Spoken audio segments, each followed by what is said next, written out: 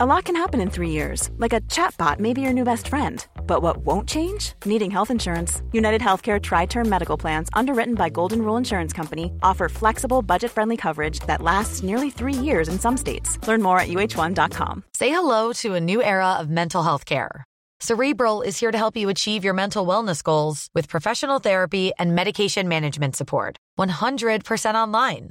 You'll experience the all-new Cerebral Way, an innovative approach to mental wellness designed around you.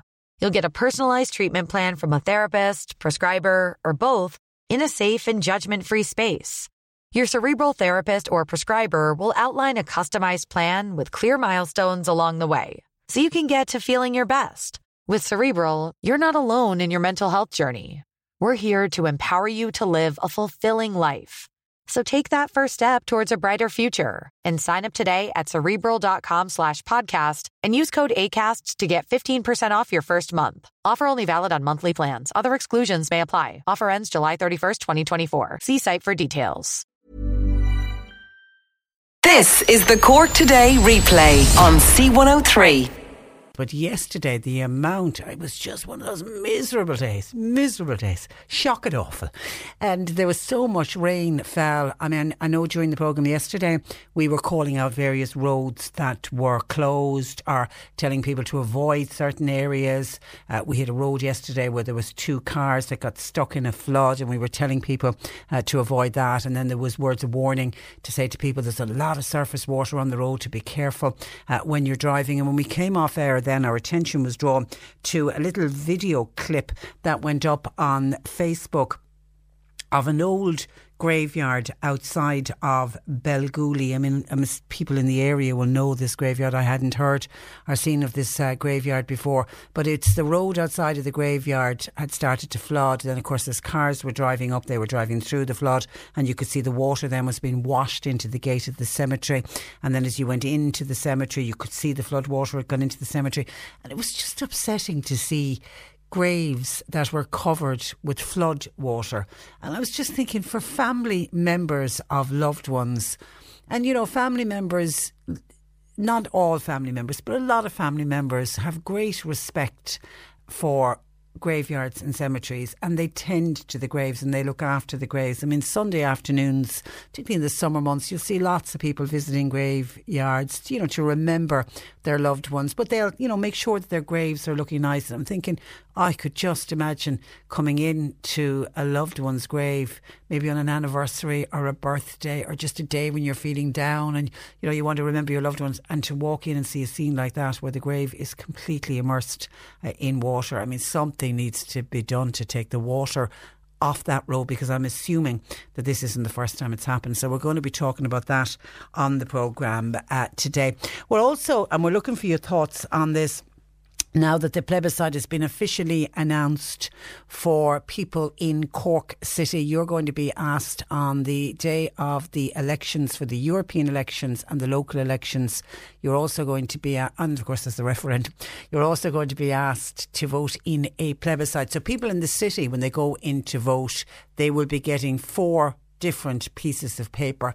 And no matter how much we talk it up, and no matter other radio stations talk it up, no matter how much it's on the paper, on the news, I guarantee you now there will still be confusion on the day when people go in to their polling station. They're going to go, what? What's this all about? What's this piece of paper about? Didn't hear anything about that. And added to it, we had the people that we spoke about yesterday who, as we speak today, are under the remit of Cork County Council, but because of the boundary changes, when they go in to vote, they are going to be voting in the City Council. So people, that's still going to cause confusion. People who will still think that they're in the county, suddenly realising, oh no, we're now under the control of the City Council. Those people are going to have 4 pieces of paper when they go in to vote. But one of the pieces of paper is a plebiscite. You're going to be asked, do you want to have your own directly elected mayor for Cork City? And it's a simple yes or no answer. You're not being asked to vote on your mayor at the moment.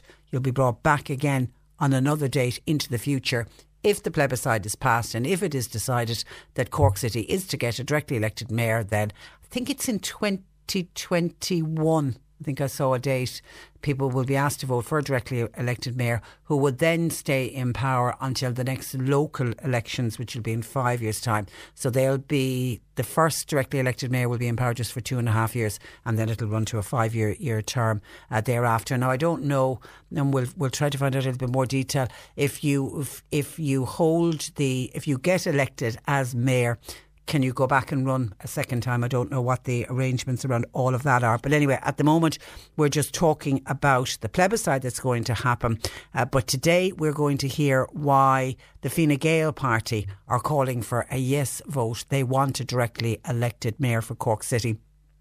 So we're welcoming your thoughts and comments. Is it a good move for the city? Is it something that you think we should have had? This should have been introduced beforehand. They'll take over a lot of the executive powers. Yes, they will have more powers than the Lord Mayor has at the moment. And then, of course, it also raises the other issue that we have spoken about before in this programme. If Cork City will have a directly elected mayor, why can't Cork County have a directly elected mayor? Michael is already in on that topic and says, Patricia, I don't agree with the Lord Mayor for Cork City only. Today we have a city mayor and we have a county mayor, which divides us. Now this new mayor of the city will have more powers than the county mayor will have. There should only be one Lord Mayor of Cork, as there is only one Cork, i.e. County Cork. Not us and them, says Michael. So Michael's view would be, I'm assuming, Michael, that all of us, Cork City and County, would vote in the plebiscite and we would elect one mayor. But of course, in order for that to happen, we would have to, we're going back to an old argument, aren't we? We would, instead of the boundary, the city boundary extending out into the county, I'm assuming, Michael, you were on the camp that wanted one council for the entire city and county. Rather than there being a city council and a county council, there would have been one Cork County Council, which would have covered city and council, and then you could have had a directly elected mayor. Huge area. But you certainly wouldn't have had us and them. But you're making a point that is worth thinking about. That the them and the us, there will be a huge difference now if this plebiscite. We're assuming, let's just assume for the sake of argument, that the plebiscite is passed and we do get a directly elected mayor in Cork City. That directly elected mayor will be very different to the mayor that'll get chosen by the councillors in the county council. At the moment, they're not just ceremonial, but a lot of their positions, a lot of what they do are ceremonial jobs. And actually, it's one of the questions that I have with regard to the new Cork City mayor, if there is a directly elected, because of course that'll be a full-paid job.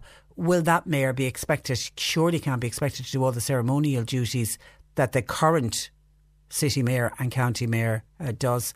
I don't know how they're going to get around to that one. Anyway, thank you, Michael, for that. So is in favour of electing a mayor, but as long as that mayor is over Cork City and county, which of course can't happen because we have two separate councils. 1850 333 103. Dennis says, Patricia, we have two referendums, local European elections, and some will have the plebiscites. There'll be 5 things to vote on. Now, you've got me on that one. Are there 2 referendums? I get Champ Hall to check that. I know there's the referendum on the divorce. Is there a second referendum? If there is, you've got one on me, Dennis. I'll get that checked. And if you're correct, yes, there will be 5 pieces of paper. Now, we are looking at a report showing the levels of childhood poverty in this country. And you stop and think, if a child is raised in poverty, what effect does it have on a child? What effect does it have on the child's education? What effect does it have on the child's self-esteem? How does it affect that child growing up? We've often heard of circles of unemployment and circles of poverty, that a child that's raised in poverty, if they don't get a good education, they're going to remain in poverty. So do we need to tackle poverty at the start, get in there early? But of course, in order to get children out of poverty, we need to get their parents out of poverty. So we'll be looking at this new report. And this isn't just targeted at families who are living solely on social welfare, unemployed families. We're looking at families who are going out to work every day, families who are really parents who are really trying hard to provide for their children, but they're caught in a trap of low pay. They may be paying huge amount. Even if they're not caught on top of low pay, they could be paying huge amount on private rent. They could be, in order to get out to work. We know we've got very expensive childcare costs, and it can almost be like a vicious circle. No matter how much they're earning, it's just all the time it's going out in various bills. So we'll be looking at the numbers of children who are in poverty in this country today on the programme. And then we're going to really lighten up the programme at about 11:45 this morning, when I'm going to be joined in studio by a young band from Clonakilty called Fusion, who we have discovered have signed a record deal with a UK record company. And that's a big, big deal for a young band who are, two young teenagers to sign a record deal in the United Kingdom. So we've invited them to join us in studio. They're going to sing for us, and we'll have a little bit of a chat about the band. This could be one of those bands of the future. Fusion will be a band. Remember their name. And if it's your first time hearing them, remember where you heard them here on C103. So that's about 11:45 today. And then after 12:30 today, Joe Heffernan will join us on the programme today. And we are continuing to discuss burnout. We were discussing this last week and talking about how people need to take a step back, because burnout can creep up on you so quickly without you even realising it. So it's to be aware of what leads to burnout, and if you are heading towards burnout, what do you need to do? That and more on the programme. As always, we welcome your thoughts and comments throughout the morning. 1850 333 103. And I want to get a thank you in to a gentleman who I don't know if he wants his name read out or not, because he doesn't state it in the little note that he sent in this morning. So he's a gentleman from the Blarney Road area of the city. That's as much as I will say, so he'll know who I'm talking about. And he very kindly sent on €100 for my trip to Belarus at the start of May, when I'm going over to visit some of the children who would have come to the North Cork area in the summer months and who are now young adults with children of their own. And I'm also going in search of some of the children who were in Marsha's orphanage, who are now young adults and have managed to find the institution that they are living in, and going back to check up and see how they are doing. And we're also hoping to go visit one of the little baby homes. There's still orphanages. A baby home sounds wrong, doesn't it?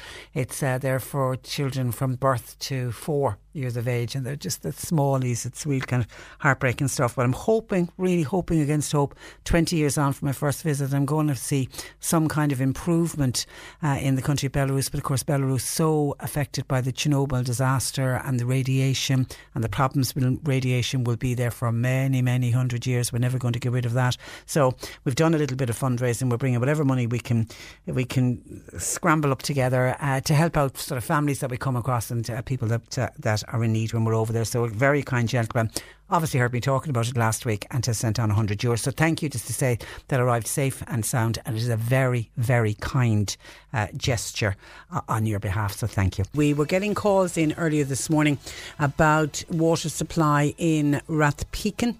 Irish Water, we contacted Irish Water, and they tell us they are working to restore water supply in Rathpeacon Whites Cross area, and that was due to a burst pipe, so there was nothing they could do. They couldn't warn anyone, but they are aware of it and they are working on it. And Dennis has been back about the referenda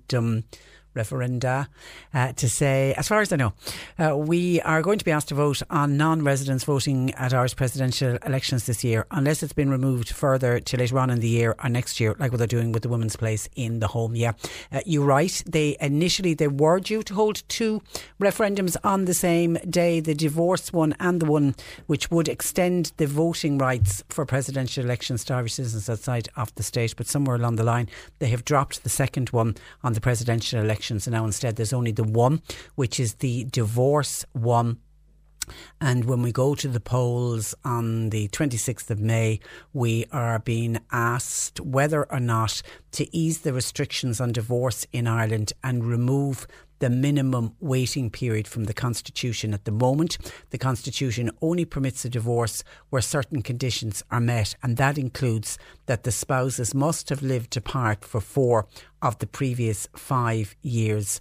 The new proposals would reduce that to 2 years out of the previous 3, and it would take the waiting period out of the Constitution, and the Oireachtas then would be in charge of legislating on the time period for the divorce. Other constitutional protections dealing with divorce would remain in place if the referendum is passed. So that's what you've been asked to vote on. Nearly over 2 decades now since the divorce was legalised in Ireland, but obviously it's causing problems for people being asked to be separated for 4 out of the previous 5 years, so they want to reduce that to 2 out of the previous 3.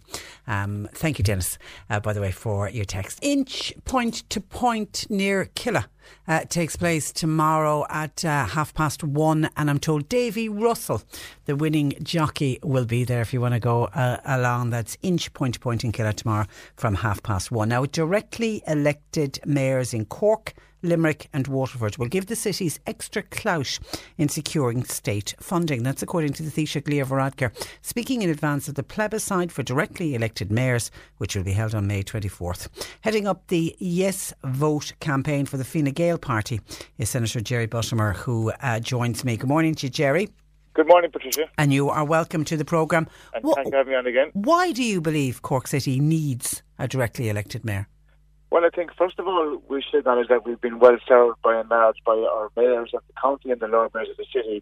And given that internationally and nationally there's a primary move towards percentage of population, government have decided that a directly elected Lord Mayor with executive functions would be the person, the champion, the advocate, the Lord Mayor to drive and promote, in our case, the city of Cork.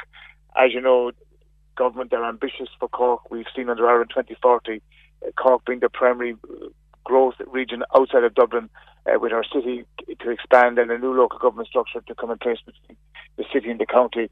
And for us and for the city of Cork now, I think it's opportune that we would have a directly elected office of Lord Mayor, which would continue with the value and the respect that we hold for the office, but at the same time, giving that directly elected Lord Mayor executive functions, which will allow that person to, be the catalyst, be the role model, be the driver of change in the city, in tandem with a local authority, with a council, with a resource council, working with the manager of the day to promote and to advocate for Cork.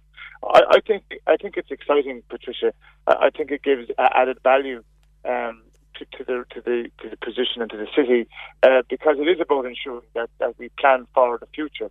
And we've seen, other jurisdictions, other cities, which have had the benefit of having had a direct elected Lord Mayor or Mayor, whether it's London or Manchester or in the United States or across Europe, where you have a strong political voice, which gives a democratic mandate to the Mayor or the Lord Mayor in our case.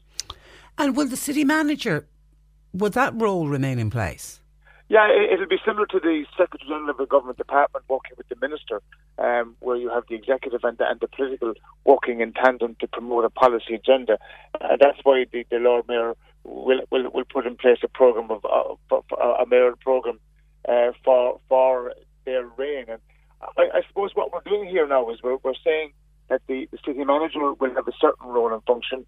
We will be enhancing the role of Lord Mayor to be more than just a ceremonial one. And yes, in Cork we have a huge value and respect in the role, the traditional role of the Lord Mayor.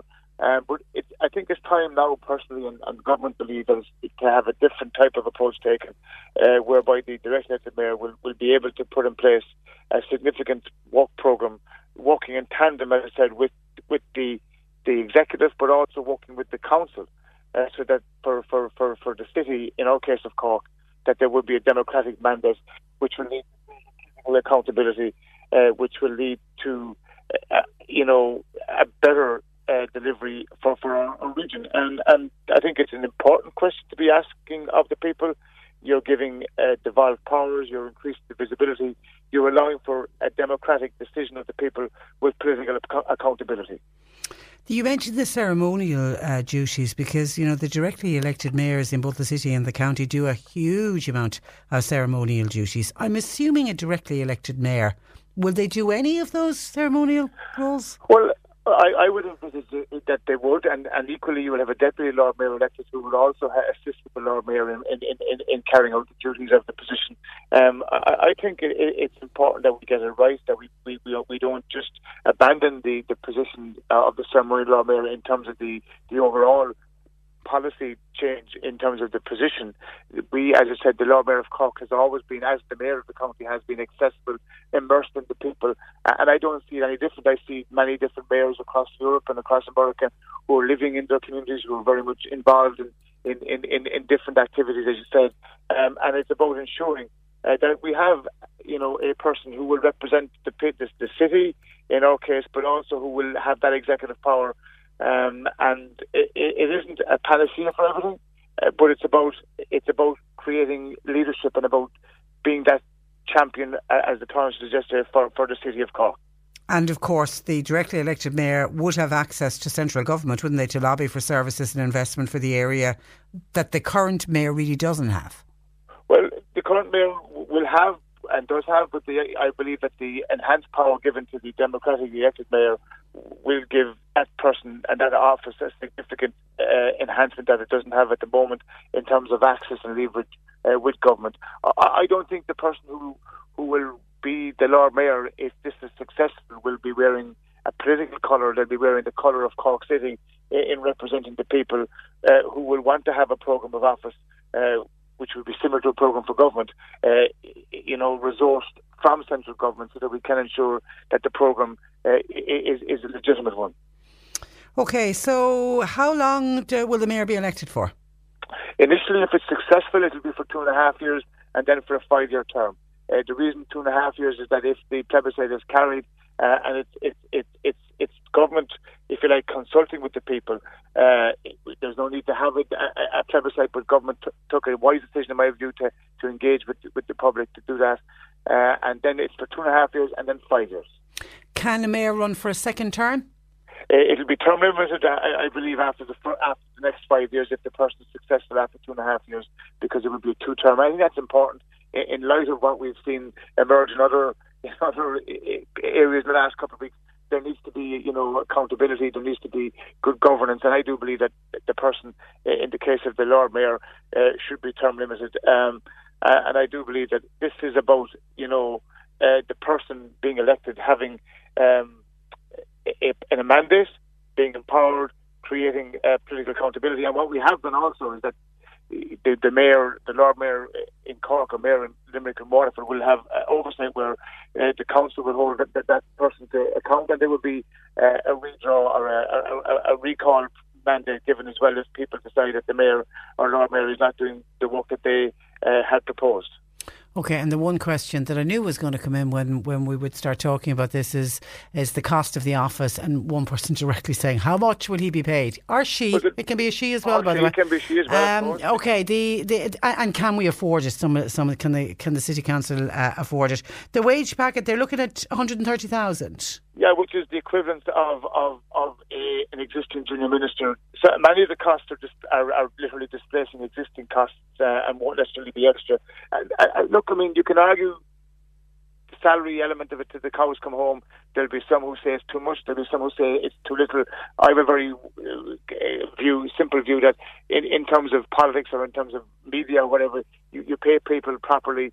Remuneration should be a just and fair wage, and therefore then you avoid any of the unseemly elements that could perhaps, as we've seen in many parts of the world and in our own country, creep in around corruption and politics. I have a very simple view that we should pay people properly so that we can avoid any other elements coming into politics, and therefore there is full accountability, full transparency in terms of the fundraising ability of a person for election.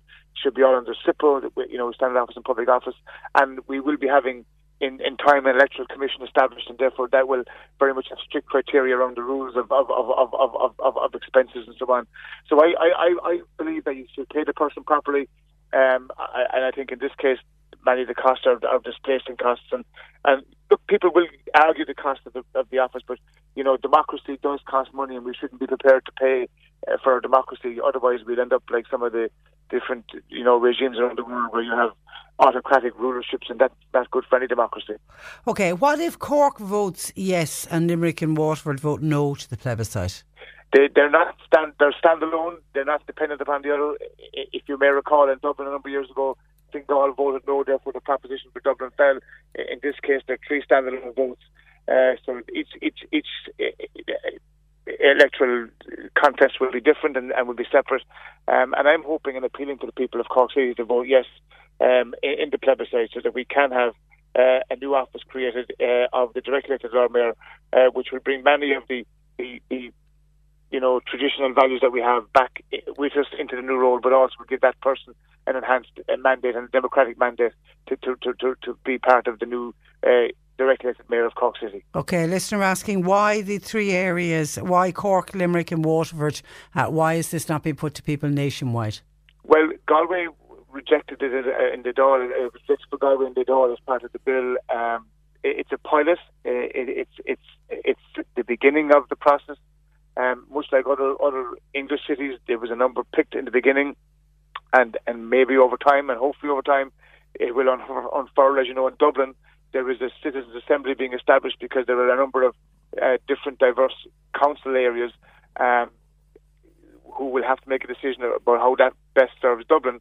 So in this case, it's a cleaner and more straightforward, linear approach in terms of Dublin. In terms of Limerick, Cork and Waterford. Yeah, and as you say, it is a pilot and it could be rolled out to other areas. And very finally, somebody says, ask Jerry, would he run? Would you run? First of all, Patricia Taoiseach, as part of the Fine Gael campaign, will be engaging in 3 town hall public meetings with members of the public. The 1st of May in Cork, Limerick and Waterford, and the 30th of April. And I can't recall the second date off the top of my head. And that's how serious the Fine Gael party is taking Limerick is the 2nd of May. That's how serious the Fine Gael party is taking this plebiscite. We're reaching out, I hope, on a cross-party basis, and I hope that we can work with the Cork mayoral campaign to inform and to engage and to communicate with people about the importance of this. So the Taoiseach will be in Cork for a town hall meeting on the 1st of May. John Paul Phelan and Minister Murphy and myself and the Taoiseach will be involved in other parts of the campaign around Cork. And your question is, any person from Cork who has an interest in our city, I'm sure would be tempted. I'm not going to preempt the decision of the plebiscite. All I want to do now is to ensure that, first of all, we engage with people, and secondly, that we get a yes vote on the 24th. But if we do get a yes vote, would you consider running? I absolutely would, is the honest answer, because I think any of us from Cork City, or indeed from Cork County, have tremendous value and respect in the office of Lord Mayor, and it's a very important office. And I've seen at first hand as a former member of the council the work that the Lord Mayor does, and the I suppose the love that the people of Cork have attached to the office dating back to McCurtain and McSweeney. But I suppose since then as well, we've been very well served by our Lord Mayors, and I do hope that as part of this change of local government that the people of Cork will embrace and vote yes. OK, all right, Jerry, we leave it there. Thank you for that, and thanks for joining us on the programme. Good morning to you. That is Senator Jerry Bottimer, who is heading up the Yes campaign for the Fine Gael party in the plebiscite. Do you want to vote? Do you want a directly elected mayor for Cork City? Frank in Bandon said, I don't see anything wrong with the way we're being governed at the moment. Why have we selected the 3 cities? Jerry answered that. I feel we should leave things the way they are and let Dáil Éireann make the decisions. Frank is happy with the way Dáil Éireann are running the country and leave as is. While Noel in Bishopstown, his main concern about a directly elected mayor is that we would get a celebrity style mayor who may not make the correct decisions for the city, could end up making decisions that for a populist vote and doing it because he feels everybody wants this done rather than it being the correct decision for the city, and that is what he would worry about. But I suppose the answer on that, Noel, is when people are voting, people will get the opportunity to vote for their candidate. You would like to think that a celebrity style mayor, but you don't know, you could be right, you don't know, but you'd like to think that the people that the city of Cork would vote in as their mayor would be somebody who they would trust to be able to look after the city, but only time will tell, I suppose. This is the Cork Today replay on C103.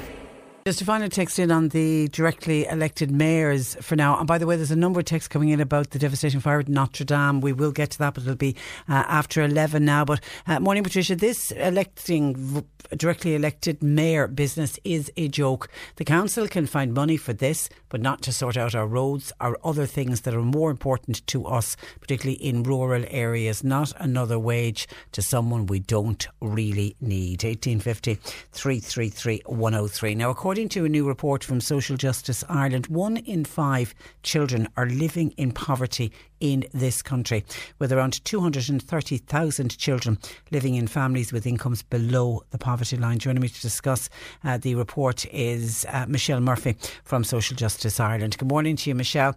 Good morning, Patricia. And you're welcome. With figures like this, are we getting anywhere near eliminating child poverty in this country? No, Patricia, we're not. And I suppose looking at the data over time, you see that really public policy has made very little progress in terms of eliminating child poverty. The numbers are stark. It doesn't really get the attention it deserves when you look at the scale of the figures and you consider that living on a low income is the norm for a large number of households and families across the country. And I think until such time as it becomes a political priority, we really aren't going to see a huge amount of change in the figures. So what we're saying, we published the report yesterday, what we're saying is child poverty can be eliminated. You know, there's a number of policy measures you can implement. You need to look at income and services. But if it were a political priority, then it could be done. And we're not talking about all of these families as families who are unemployed and you're signing on the live register. We're talking about low paid workers as well, aren't we? Exactly. And, you know, that's the challenge. You know, everyone has a perception that those living in poverty are all in receipt of welfare payments, but they're not. There are a proportion of families, some of the lowest income families are in receipt of welfare payments, but then there are families headed by a parent or parents who are in low paid employment. And because their employment is low paid, their earnings are low, they are living below the poverty line, which means these are families that are struggling financially. You know, they're either borrowing to pay bills, they're going without basic necessities on a weekly basis. And then if they're faced with an unexpected expenditure, you know, an unplanned expenditure, for example, if you have to change your washing machine or something comes up, they just can't meet those costs. And what it means for the children in these families is that they're going without on, you know, a daily and a weekly basis as well. And we have to think about, you know, how they're performing in the education system, you know, what impediments do they face as a result of the situation they're living in, and what about their future job prospects? What about the future opportunities that will be available to them?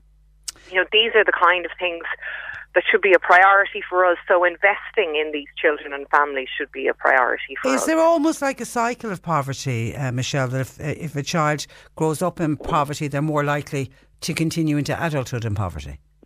Well, yes, and I suppose that is definitely a trend, and we would continually argue that that's something that needs to be examined. You know, those children that are exposed to persistent poverty, families can move out of poverty, but if you look at those children who are exposed to poverty in maybe 3 out of 4 years, then what are the outcomes for those children? You can see through the Tilda studies and the Growing Up in Ireland studies the impact that poverty has at you know, for older people and younger people.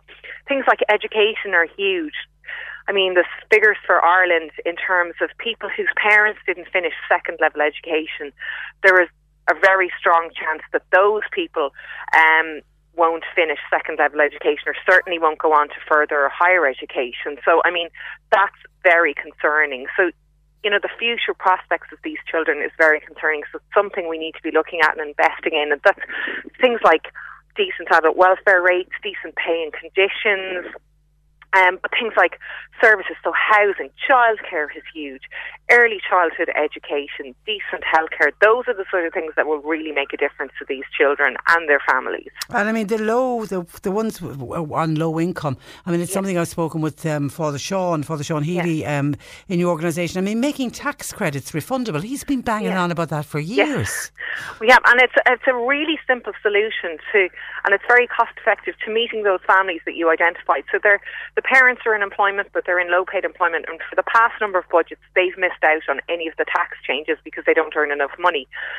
So if you made the tax credits refundable, it would target those earners, the lowest earners. They would get a refund at the end of the year, or now, because of the changes to revenue, could be done on a real-time basis.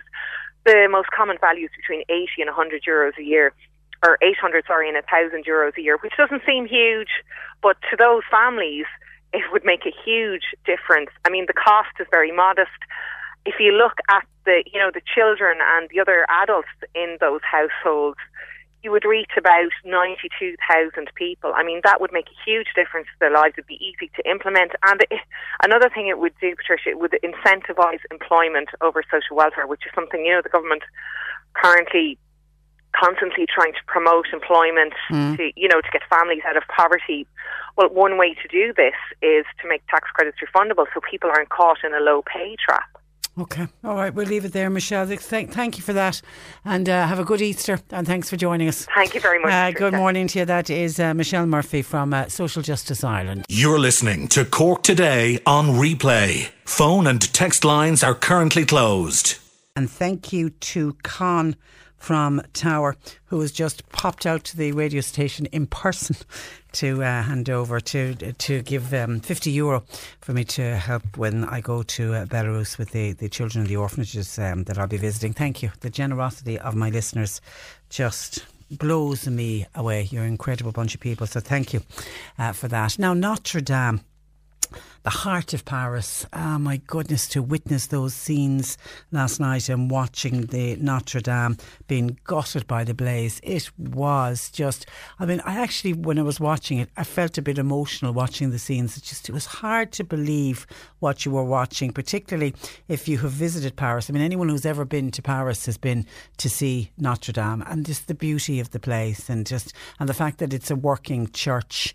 There's just something very special and magical about Notre Dame, and to watch it last night, you could see, and I was following it online on Twitter and on social media, and you could see, the outpouring of grief for what was happening before our very eyes. It was absolutely shocking, and bystanders from around the world were in tears as they watched the 13th century Gothic masterpiece, the beloved spire, one of the highest points in Paris, and it came crashing down to the ground in flames. There was crowds of stunned Parisians. They could do little but offer prayers on the banks of the Seine. And at one stage, they were singing the equivalent of Hail Mary as the flames were getting higher, because obviously a lot of the people that were drawn to it were people who've obviously go to Mass there and who pray there, and it's their church. We go along and we see it as this wonderful, iconic cathedral and a place to visit as a holiday maker. But when you're looking at it as a Parisian, as the church where you do your praying, that must you could understand why they would be so upset. And of course, Victor Hugo was the one to help save the cathedral. That was about 2 centuries ago when he immortalised it in his book, The Hunchback of Notre Dame. There was around 400 firemen appeared powerless really to prevent the blaze spreading. It broke out at about 10 to 7 local time, and despite reaching the scene, the firefighters were there within 10 minutes. The hoses couldn't reach the highest point of the cathedral. They had 30-metre high ladders, but they just couldn't get up to the top of the tower, because obviously the tower was 3 times that size. Now, there was in what appears now to have been a tragic twist. The blaze began on scaffolding, which was near the top of the building, because there was major renovation works going on, and that was intended to save the building from collapse. Isn't that really a tragic twist? Last week, footage showed workers removing 16 copper statues from the spire, so at least they had been removed. Now, there was then some argument, you could see it was going on a line, and Donald Trump actually got involved as well, wondering why helicopters and planes weren't sent in to dump like bucket loads of water on top. But it seems dropping water onto a building like this would have caused the entire structure to collapse. So they couldn't. They obviously looked at doing that, but they decided no, that wasn't going to work. Now, the majority of the cathedral's artefacts, including the crown of thorns. And the crown of thorns is a relic believed to be some of the crown worn by Christ at the crucifixion, and a number of the other holy sacraments were reportedly saved from inside the main buildings. But of course, as the flames failed to abate, the cathedral's famous stained glass windows, they all started to melt, and there was absolutely nothing at all that they could do about that. But in order to get the artefacts out, like there was wonderful candelabras and artworks, and there was many furnishings. So what they did, there was a human chain was actually set up while this fire was raging, and they literally were getting artefact after artefact after artefact, and they were being bundled into trucks by police officers, and then they were taken away and off to various other museums and safe places around the city, trying to do the very best that they could. But obviously for the actual stained glass windows, there was nothing that they could do. There's also bells. There's some famous bells.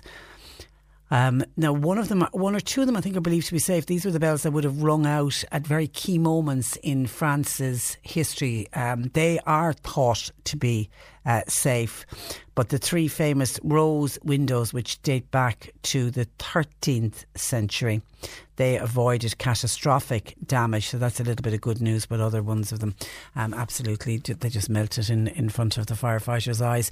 OK, some people commenting on this. Let me go firstly. John O'Donovan was on to say it is an iconic building, but he doesn't like the fact that millionaires are rowing in offering money for the refurbishment. He said no matter what they do, it'll only be a copy of what was once there. So these people offering money, he feels they're doing it just to make a name for themselves and to make the headlines. Instead of donating money to the Notre Dame project, they should be donating the money instead to the third world, as people are more important than buildings, and there are people starving in third world countries.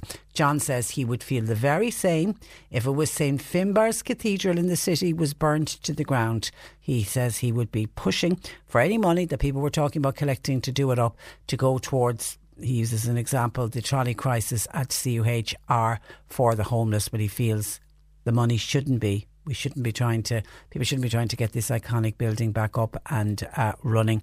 Well, there's already fundraisers underway, and as far as I know, there's a major fundraising effort underway to make sure that they restore Notre Dame Cathedral. It's not just going to be left there as a burning the remnants of a burning building, that is for sure. I mean, within hours.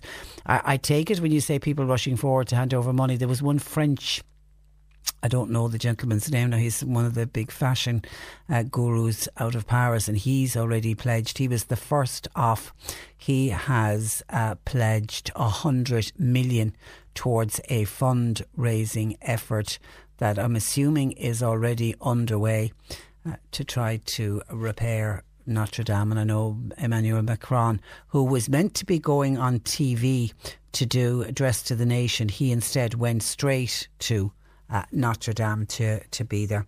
So, John, while I see your point and people are starving and all of that, you can be guaranteed that Notre Dame will be replaced.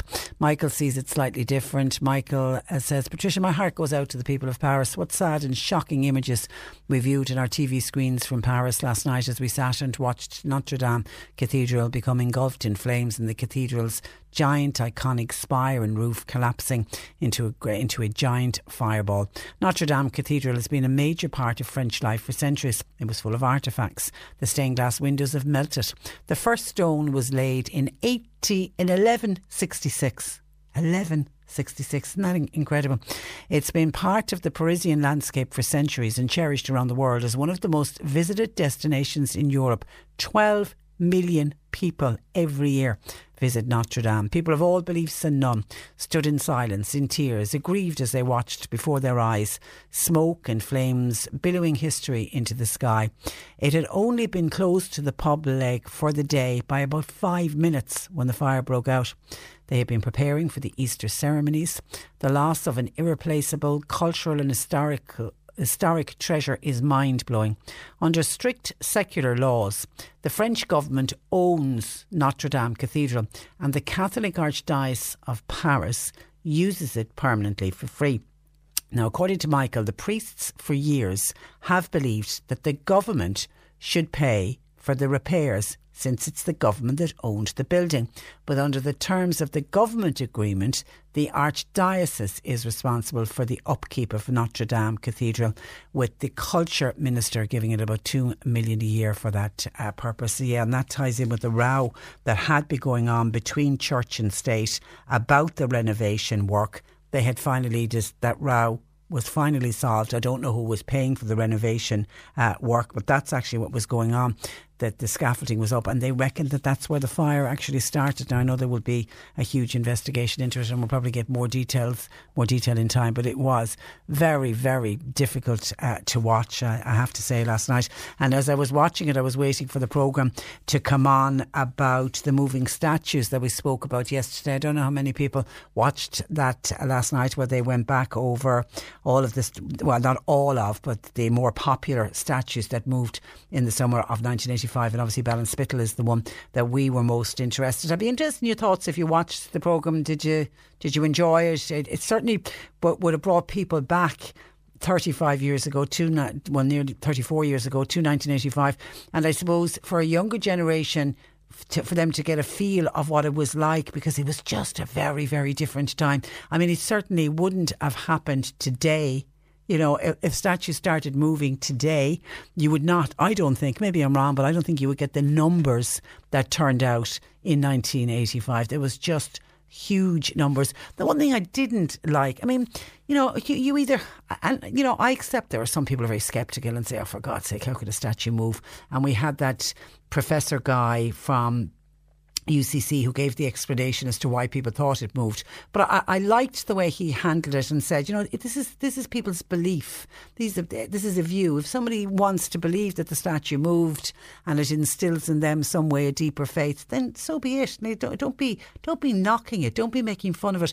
I didn't like the Late Show piece that they showed from back in 1985, where it almost looked like the people were set up who went up, and the mickey was almost taken out of them, as if you're all a bit stupid that you could think statues are moving. You know, I mean, the one thing, and I know the Catholic Church at the time were very sceptical about the whole thing and were kind of moving sideways, and there wasn't that many priests used to go along to any of those statues that were moving, because the powers that be thought it was all a bit hysterical, and you know, didn't really want the hierarchy of the Catholic Church really didn't want to get involved with it all. But you know, I remember at the time thinking, you know, and subsequently have thought, you know, if people wanted to meet in a field on a summer's evening and say the rosary, there could be much worse things that they were getting up to. But I just didn't like the idea of people being ridiculed because of something that they believed in. This is their belief. Nobody has the right to ridicule anybody else.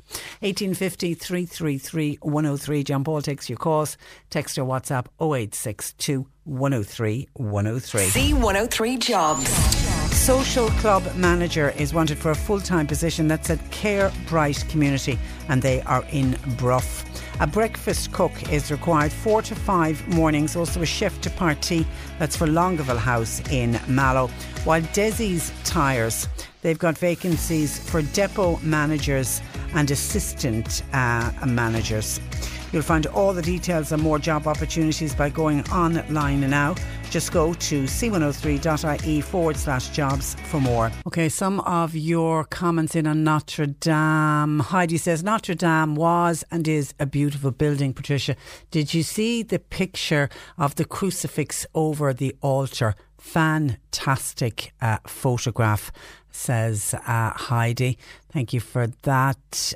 Some of your texts in. Patricia, do you remember when St Mel's Cathedral in Longford burnt down a few years ago? The expertise required to restore Notre Dame Cathedral is available in Ireland and in Europe. I cried, says Anne, when I saw the news last night. Yeah, I have to say I got emotional as well watching the building. Then Donal says, oh, for God's sake, Patricia, that John O'Donovan is an awful... and I can't use that word because actually John Paul tells me there's a list of words I'm not allowed to use on air, and that's actually one of them. So you can imagine the word that Donal is cork. It's kind of a Cork word, but not everyone. Some people see it as rude.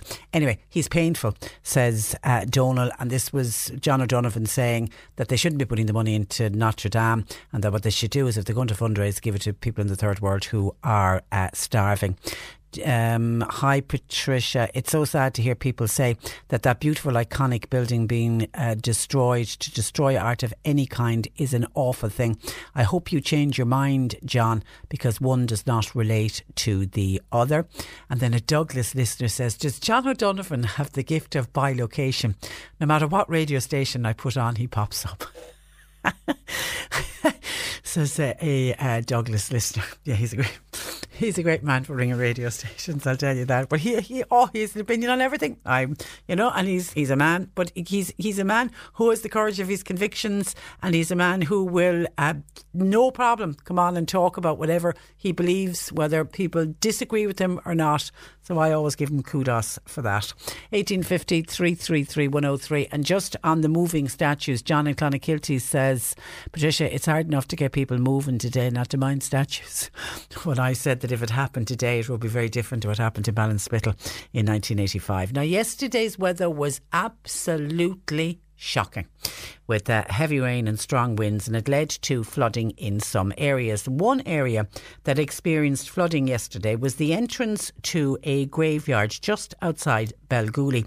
Local resident JJ Hurley posted the video footage of the flooding at Clonteed graveyard, and JJ joins me. Good morning to JJ. Good morning. How are you? I'm very well. Well, I'm just thinking there. Actually, sorry. Now, yeah. if you use a bad word, does John Paul give you 100 lines? I must not use bad words.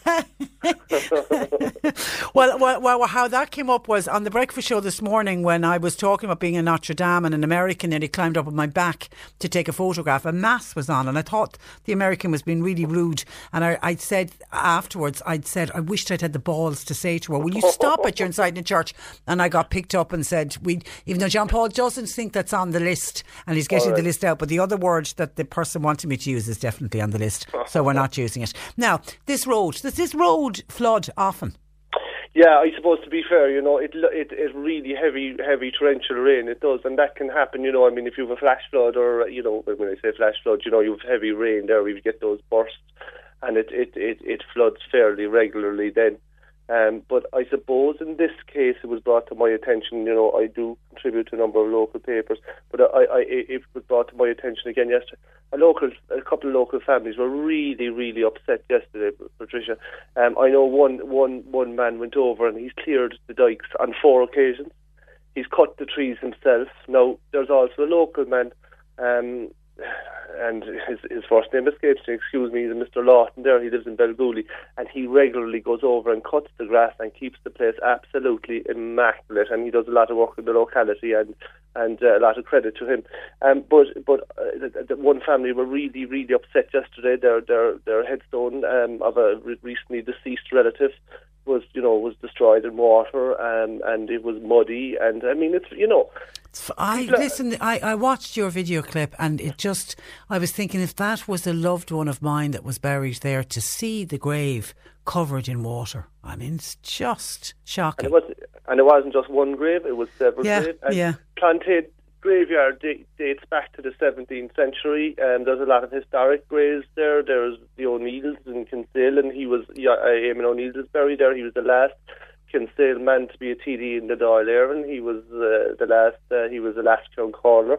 There's also Tide Lynch, was a famous person in the War of Independence in and around Kinsale, and very famous. And there's a lot of, and not just outside that, and I just think it's, do you know what, Trish? There's a lot of people on about local elections at the moment, and we have grandiose schemes being brought out, being wheeled out every day, and yet we have a dike that needs to be cleared. I mean, is it as simple as that? Is it as simple as clearing the dike and then keeping it cleared? Yes, or going over there and having a look and seeing what's causing the flooding and causing the problem. Now, to be fair, I suppose, to the council, and we all know this, look, we all have a corner of our own, a backyard that we'd like to be cleared, and I understand that. And I suppose with Clontead, it's something that doesn't happen all the time. But, to your listeners, when somebody dies and that loss and that mourning, and, you go over and people do, it's an Irish thing to go and visit the grave, and we all do it, no matter how long a person has died. And I suppose, in a strange way, the older we get, I certainly find this, is that when you do go into a grave and maybe you see a loved one, and then you kind of do the rounds, do you know what I mean? You see the neighbour that you used to know, or we all do that, and I just think, there's, now to be fair to the council, and, they have done a lot of work. I mean, a lot of graves are marked around the place. They've, where you can go online now and you can find out where somebody is buried, and that's fantastic. And I think, and that's become almost a tourist thing. I mean, people travel for genealogy and trying to trace relatives, and they go to graveyards, particularly old graveyards like Clontade. Well, absolutely, and I just forgot actually what happened to me last summer, and this is really, really strange. I was out with my wife and we were in a restaurant. We overheard of Americans talking, and they were looking for Clontade graveyard, and they wanted to see because their relatives had come there. And what was amazing about this was the person she was looking for was actually a cousin. A cousin had married a grand-aunt of mine, and I was actually able to take him to Clontade, and I got in contact with a local historian there, Fergal Brown, who's fantastic. He's up the country, but he's fantastic. And we were able to tell them where they were from and bring them to the graveyard and say, look, this is your relatives are here, and it was fantastic. But could you imagine yesterday, like as you said, arriving to Clontade yesterday, and we talk about how important tourism is and all that, and seeing this big, massive, and it's not a puddle that was there yesterday. I know John Paul is asking, I'm going to get the video again. It was a massive flood of water. It was, yeah. And then when a car drove past, and it wasn't the car's fault, but that was just washing further water in. And the danger there, actually, there was a danger there as well. I know people that go to work that way, it's a quicker way, and they come out of Kinsale and they flick up that way. And you know what, on a dark morning, and you hit a puddle like that, it's very dangerous. Ironically, and it is very ironic, on another thing, we're waiting for water in Belgooly. There's an issue. We got pipes laid here in July 2016 at a cost of over $500,000, actually 600,000, and there's a delay, and we keep getting this press release from Irish Water saying, it's going to happen this quarter, and then this quarter comes and goes, and it's on to the next quarter. And I said, it's amazing that the statutory bodies in this country can bring water to the dead, but they can't bring it to the living. I'm sorry, no, but that's... I know. And I was waiting. This gentleman texts regularly whenever we bring up an issue like this, and he's a former council worker who says it's back to the man with the shovel. This is a former council worker who listens to us, who used to be one of the men with the shovel, who knew every ditch and every dike. Yeah. They would have had it cleared out. They would have known rain expected, heavy rain, likely flooding. Make sure that outside Clontade graveyard, for example, make sure that the dikes are open. But the problem there, I suppose, to be fair, is that health and safety today. If you have a man standing by the road and if he hasn't got the proper facilities to warn on oncoming traffic, and he's not wearing a high-vis jacket, and he's not... I know. And then you're down there. Can I just say, in relation to Clontade, I met Councillor Alan Coleman last night, and he did say he wasn't aware of it, to be fair, because I suppose, and there's trees to be cut there, and he said that was going to be done over the next few days, and he also said that I think he's going to talk to a number of families. I'm going to remind him in the text in the minute that he said he's going to do that. I'm sure he will. That's not fair though, but I'm sure he will. And I think he's going to have a look at that. To be fair to Clontade, and I will say this again, it's not something, you see, normal rain doesn't affect it, but when we get really, really heavy rain, it does. That's the only thing. Yeah, right? It's when you get that like cloud bursts almost. And is that still a working graveyard? Are there still? Oh, absolutely. Yeah, absolutely. And it's very much, it's generational now. You can go in and there's a couple of generations of people in there, and it's very historic. So it's really, I suppose, I don't know now, would I because I'm only lived in Belgooly maybe about 20 years. I don't know if I get the citizenship now to be allowed to be in there even. I know. and well, thank God that there wasn't a funeral there yesterday.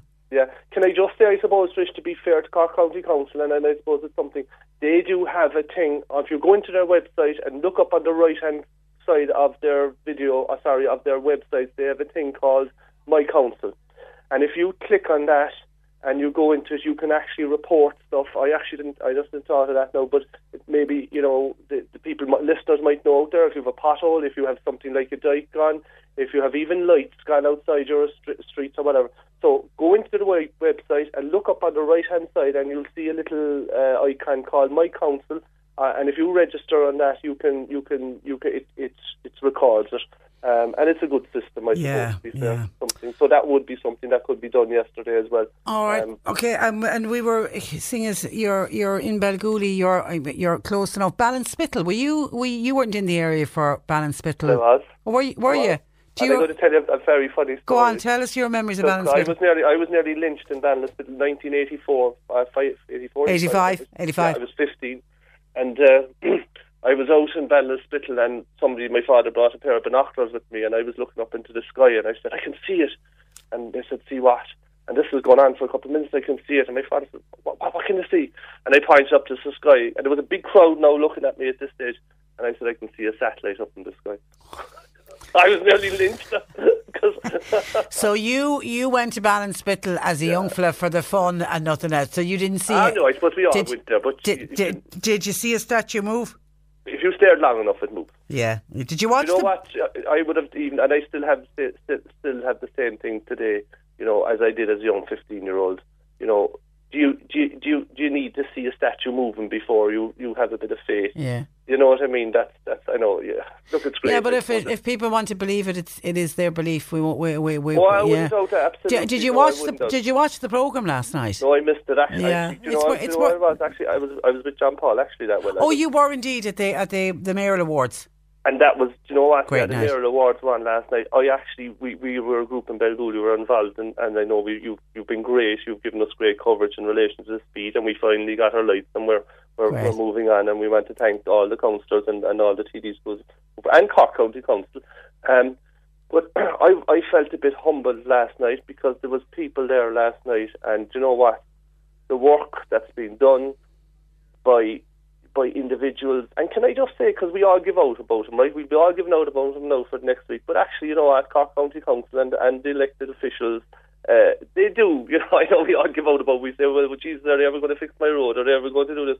But, to see them actually last night and people getting rewarded and the work that actually goes on, of course there's more to be done.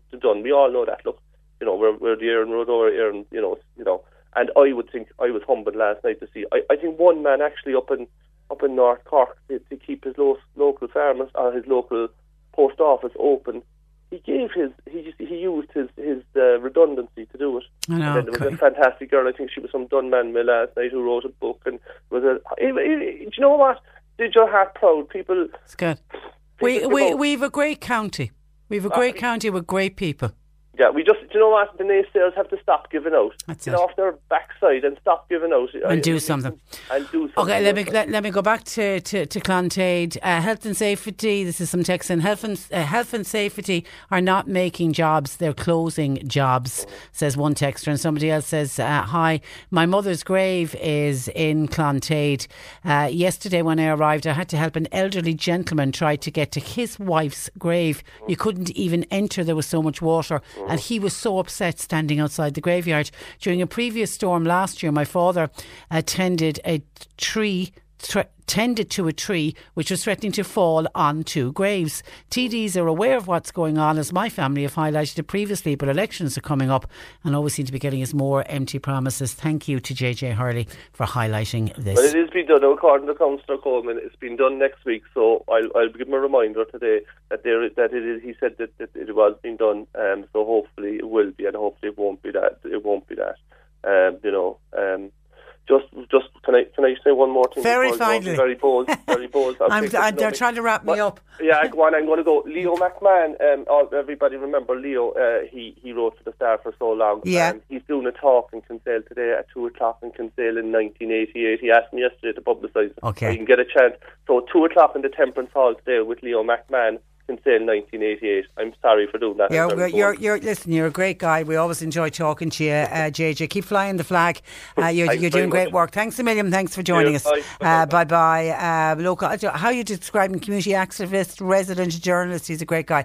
JJ Hurley joining us from Balgooley. Now, a young band called Fusion from Clonakilty joined me in studio to chat about their music and to talk about their recent record deal with UK company MHD Jack Ellis, Micheál Collins and Jack Archibald is also in studio, who's kind of the third member of the band. You're all very welcome. Jake is going to, I'm told, do most of the talking, so I suppose Jake will start because he's the talker, I'm told. I've been told I am, yeah. Okay, talk to me about the history of the band. This goes back to primary school days with you and Jack, isn't it? So yeah, myself and Jack started this for a Battle of Bands competition called Scullavision. It was in Scullabuckley in our primary school.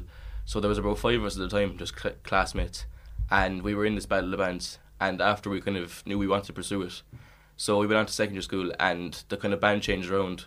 So we got a new lead singer, and the kind of band was kind of just the three of us, really, myself, Jack, and Sean O'Shea, a guy called Sean O'Shea, really good friends with him. So we went into a competition called Teen Idol in secondary school, and that's where we met Micheál. So we kind of just a friendship with Micheál, basically. Okay. And after we kind of just started collaborating with Micheál, and eventually formed the three-piece. So that's kind of how it started, really.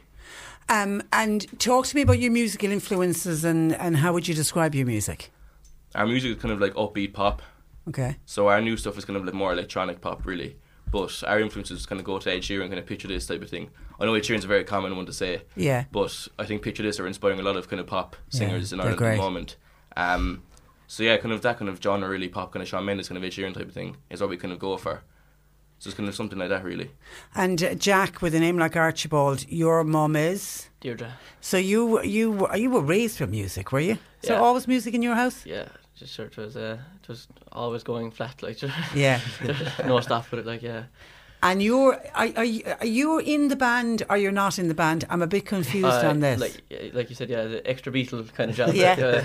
So there's the two lads, but I kind of joined them for like live sessions or gigs and things like that. Yeah, okay, because you're in college at the moment. Yeah. Doing?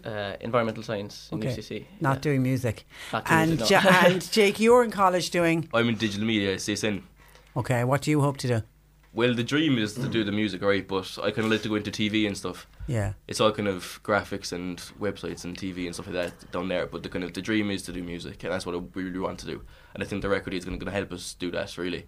Okay, and so then Micheál then is the new kid on the block. The new kid in the block. He's literally. You're still in school, Micheál? I'm in 5th year, so. Okay, so you have another. So what do you want to do when you finish? I don't know. Really, like I was looking at like music teaching. All right, in secondary school and stuff like that, but sure, you never know. Okay, well, we know where Jack's music comes from. Is there music in your house? Well, most of them think they can sing and stuff and all this. No, but kind of like they have a sing song and stuff. And you grew up singing as well. Yeah, and what about you and Jake? Musical background? I'd say there's not one person in my family who could sing. Isn't it? My mum's tone deaf, and she explained herself she's tone deaf. Apologies now, Mrs. Ellis, if you're listening. She says herself that she's tone deaf, and everyone asks her, does the music come from her? My dad's a bit of a performer, right, but he can only be karaoke and stuff. Okay. But literally the music, I tell you, started in the family tree. Okay, so getting a UK company to sign you, that's no easy achievement. Talk me through how that happened. We were kind of, when we started the kind of last December, we had a gig in Casey's, we kind of said, like, we'll push it this year. And the thing was, we recorded a single ourselves in September, and we kind of said, we want to push this, but we didn't know where to go with it. So we contacted loads of emails saying that we wanted to push it and we wanted to push it, and we had a demo. And the one place that got back to us was MHM Records. And they said the thing was that we were so persistent with it. We kept emailing them, and they didn't reply the first time. We kept emailing them saying we wanted to take this to the next level. So that can work. It can work. You can work. It's all persistence. But you have to, like, the thing is, we had a demo of our own original stuff. Whereas everything you see online now is all covers and everything like that. Whereas you were point of difference. Yeah, we kind of. The only thing we want to release is our original music, really. We don't want to release covers anymore. We went down the route of that, but nothing really came out of it. And then they flew you to London? So we flew over to London in February. Myself and Micheál went over. It was a nice little trip for ourselves. To record? We recorded a whole EP over there. So we recorded it in Ipswich, it was. Was that very different to recording here? It was, because the guy we were recording with, like, the guy who's from the label is a genius. Like, we were blown away by his ability to actually, like, you know, work with us, and he was doing a lot of the music side with us. He was developing us, really. Yeah. But I've never seen a better singer. Like, he's phenomenal. He was an artist back in his day as well, like, so he was going to only teaching us about the industry and stuff we should, like, look out for, and they're going to guide us through it, basically. But brilliant. So you've recorded it's 5, is it, Micheál? 5, yeah. Yeah, but you'll release one at a time, basically. And one. Okay. If the first one goes well, we'll see when to release the next one, I suppose, and stuff on. And will you make that decision, or the record company makes? It's a bit of both. We want to release it as soon as possible, but they want to kind of wait for the summer, I think. Okay. Because I think it's going to early May. They're kind of scheduling to release. We haven't got a date yet, but it's kind of early May is kind of the first one's meant to be released. And of course, having a record company, they'll push it. They'll push it. Yeah, it's going to be it's way better than anything we could do ourselves. We can only do Facebook and Instagram and stuff like that, but they can do a lot of the Spotify and stuff like that. And if you release summertime, is it possible you could hit some of the festivals, the music festivals? That's what we hope to do. That's kind of the summer goal. So kind of, the main summer festivals are we're going to be aiming to do, right? Any talks yet? We can't really say no. You'll see it in known stories. And Jack, you'd be available for the live gigs if they get into summer festivals? I'll free up the schedule. You're very good. Okay, so what's going to be, what is the first single and when does it get released? I think the first one, Let You Go, I'd say it's probably the one we want to release the most because it's so different to our normal stuff. It's a real summer vibe. Yeah, it's a real summer kind of banger of a tune. And what's it about? Is there a story to it? It's about kind of being with someone for a long time and then realising you have to let them go, but then you're kind of doing your own thing and you're realising you're not what you're meant to be. And kind of the first line is it's been months, so it's been a long time, and then let you go is kind of have to move on now and do my own. Is it a true story? Who left who go? It's about seeing something happen. It's a true story, but and he's saying no more. Okay, you're going to play for us. We're going to play a song called Come and Gone. Okay, is this one of the ones that will eventually get released? Yeah, it's going to be part of the EP. Yeah. Okay, so, all right. Apologies if we messed it up. Well, you won't mess it up. In your own time. Fusion.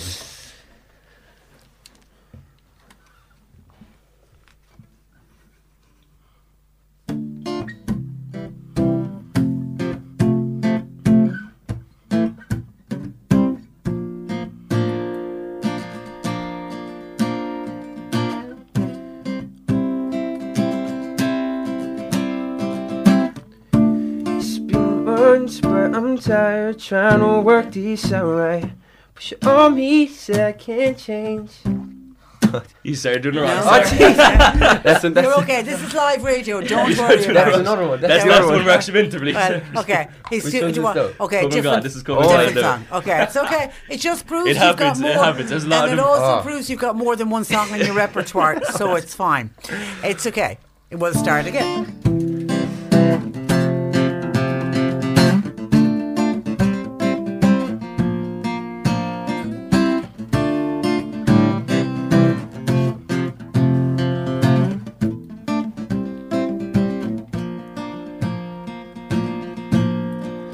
You say you're the one, but I tell you that you're wrong. I ain't got this space in my heart for someone. I told you to forget about me, 'cause baby I forget about you. And I just can't remember the last time I thought about you. You see that you're gone, but you don't wanna leave, so I packed up your stuff, put it out on the street. Here we go again, yeah, you say that we stay friends, yeah, only to pretend, yeah, just wish that I told you. And you were crazy to think you could be the only one to save me, but you can't, I'm gone. Just another love come and gone. You were crazy to think you could be the only one to save me, but you can't, I'm gone. Just another love come and gone. Just another one. You tell me that it's easy enough for us to be great, but you tell me that it's easy for us to be a mistake. You tell me that I'm wrong, watch me coming undone. You tell me that it's easy enough for us to be great. How you gonna tell me we have to suffer while we only make love under the covers? What you telling, what you telling me? You see that you're done, but you don't wanna leave, so I packed up your stuff, put it out on the street. Here we go again, yeah, you say that we're still friends, yeah, only to pretend, yeah, just wish that I told you. You were crazy to think you could be the only one to save me, but you can't and I'm gone. Just another love come and gone. You were crazy to think you could be the only one to save me, but you can't and I'm gone. Just another love come and gone. Just another one. Just another one. That's a great sound. Well done, well done. Broadby Hall is Either right thing in his head. I don't know what I was thinking. That's fantastic. That's a really, really great sound. It really is good. It really is good. Somebody's saying if they're a great young band, any gigs coming up? So over the Easter break, we're starting off in the Arch Barn in Manway. So we're playing there Easter Sunday from about 10 o'clock.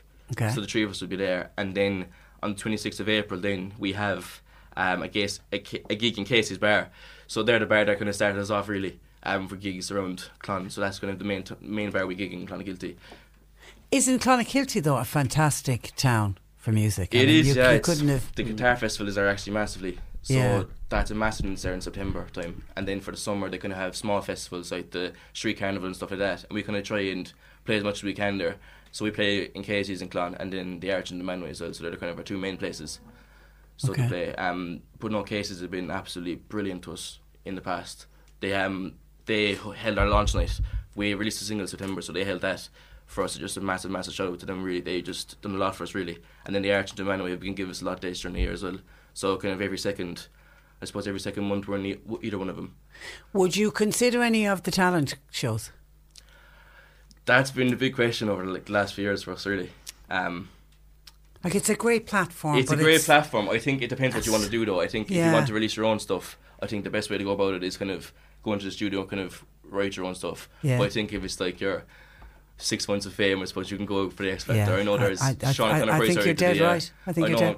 And the people that go and try to promote their own stuff get nowhere. They only want the people who are doing the covers who are going to be popular, as you say, for the 6 months and then you're gone. Yeah, I think the kind of stuff of the kind of Justin Bieber, kind of Shawn Mendes thing of kind of making it from covers is kind of, I think it's gone, to be honest. I think I don't know, is it kind of coming back or not, but I think the whole kind of factor of recording your own stuff and showing to labels to see what I think persistence, if you want it. I don't think if you're posting your own stuff on social media, do you think they want it or not? Okay. But I think we kind of realise if we kind of show labels we want it, then they'll know you want it. That's kind of the whole thing about MHM when they picked us up. Okay. Well, let us know when the first you drop the first single. Early May. And good luck on the festival circuit. I think you're going to be big on the festival circuit this year. Listen, it was fantastic having you in studio. We look forward to having you in studio again in the future. To the members of Fusion, thanks for joining us. Good morning to you. You're listening to Cork Today on replay. Phone and text lines are currently closed. Some of your calls coming, still getting a lot of calls in about the moving statues and the programme that was on TV last night. Still, I think now that people saw, because we had a big reaction to this programme when we talk. A lot can happen in the next 3 years. Like a chatbot may be your new best friend.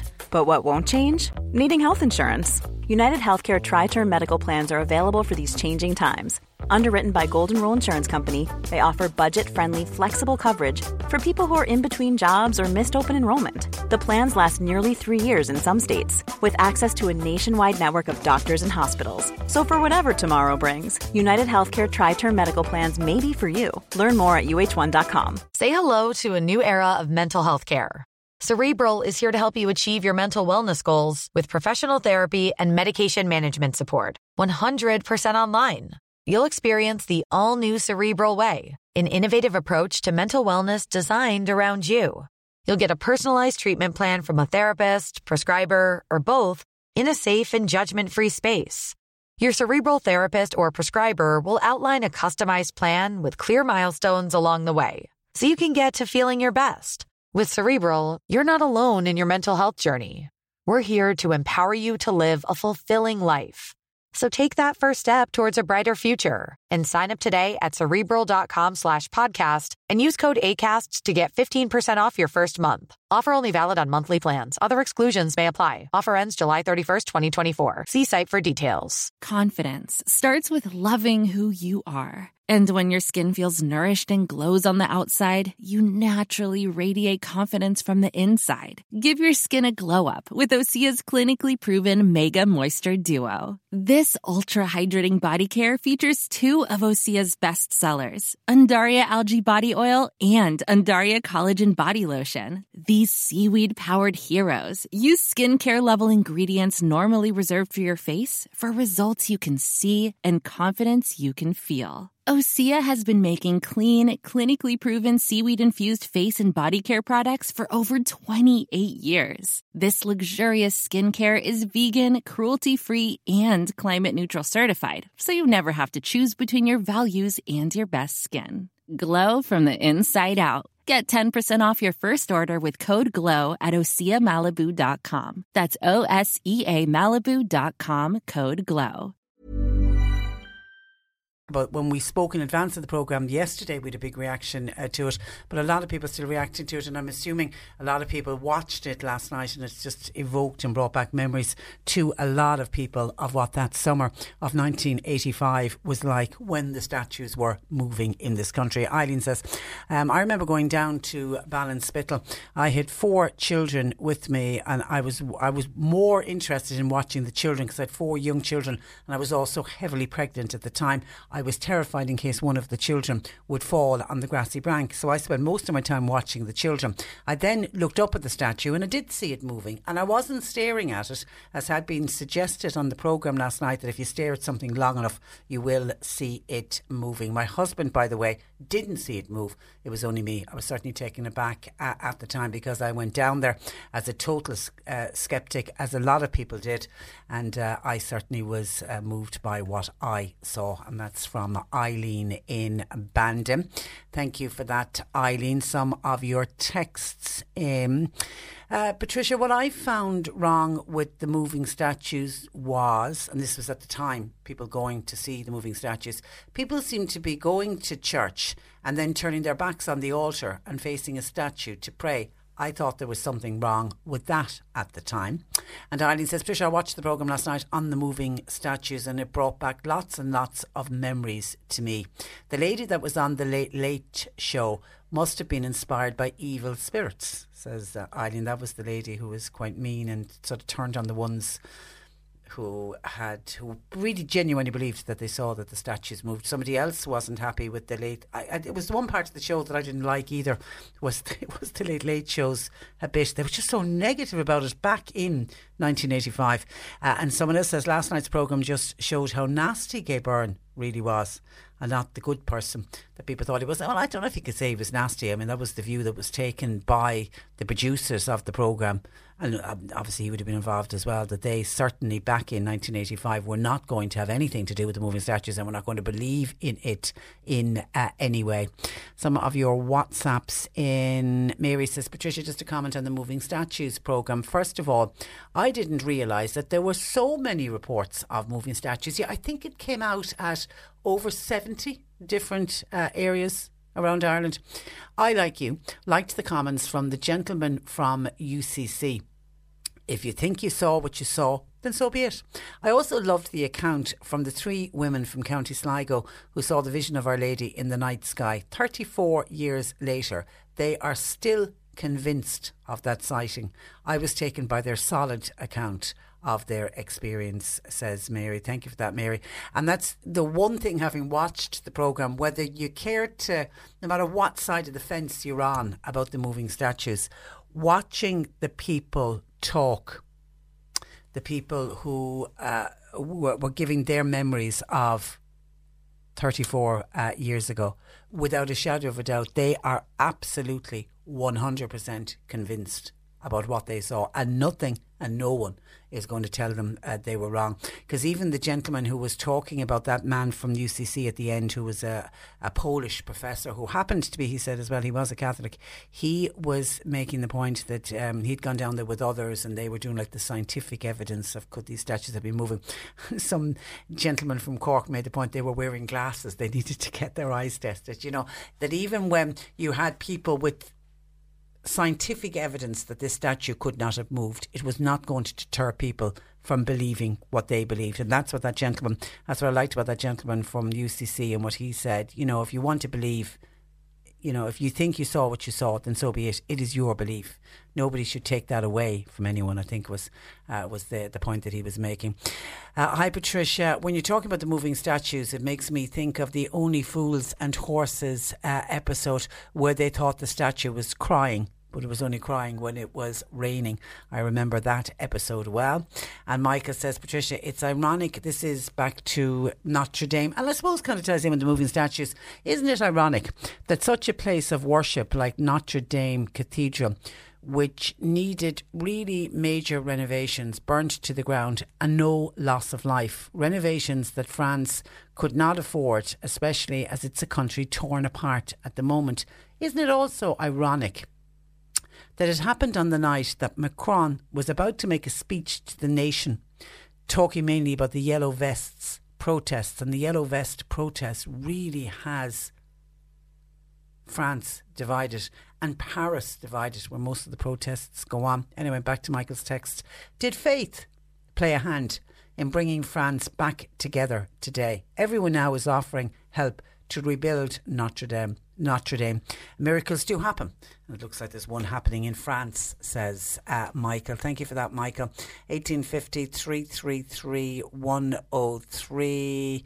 Martin from Moy says, Patricia, I think all those people who were seeing moving statues should book into a home for the bewildered and the clinically insane, says Martin from Moy. And there are your opinions, Matt. And then someone else says, there's an Easter, when we're talking about Notre Dame and that beautiful cathedral burning down, just to let other people know, and we were talking about a cemetery as well, in the cemetery of Flooding, that there's an Easter Sunday dawn mass at 5:45 a.m, so 5:45 next Sunday morning in the Old Court Cemetery in Doneraile, and all are welcome. Now, I imagine that is quite a special event, and by all accounts the weather this weekend is meant to be magical. It's meant to be beautiful. So a dawn mass on a beautiful Easter Sunday morning. Something sounds lovely. That's the Old Court Cemetery in Doneraile if people want to go along. 1850 333 103. We were talking about bylaws to be introduced they're coming in June, isn't it, for Cork County Council? We were talking about them yesterday. They're the bin police. We're just affectionately calling them the bin police. That's not the official word for them.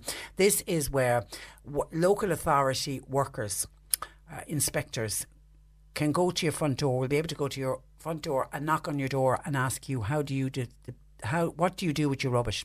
If you don't have curbside collection, if you don't have weekly bin collection, they are going to start calling to people to find out. What they're trying to do is they're trying to stop illegal dumping and fly tipping, and this is people who collect up their home rubbish and then just dump it willy-nilly anywhere. It's something, I mean, you would like to think it's a very small proportion of people are doing it, but that small proportion of people are ruining it for everybody else. So they reckon one way is to try to trace the people, to try to find out what people do with their rubbish. So if you don't have a curbside collection, yes, there are other ways you can dispose of your rubbish, and many people do. Many people are really good at recycling. Many people go to places where they can give in their rubbish and they pay, so much per bag. Others share bins. So when the council are not saying that everyone who doesn't have a bin is illegally dumping, but there are a proportion of people who don't have a curbside bin collection who are fly tipping, who are disposing of their rubbish illegally, and they're the ones that they're going to try to get. So we were talking yesterday about the county council have now taken on board the very same bylaws that the city council have already introduced, and it's a template that's nationwide. This isn't something that's just happening in Cork.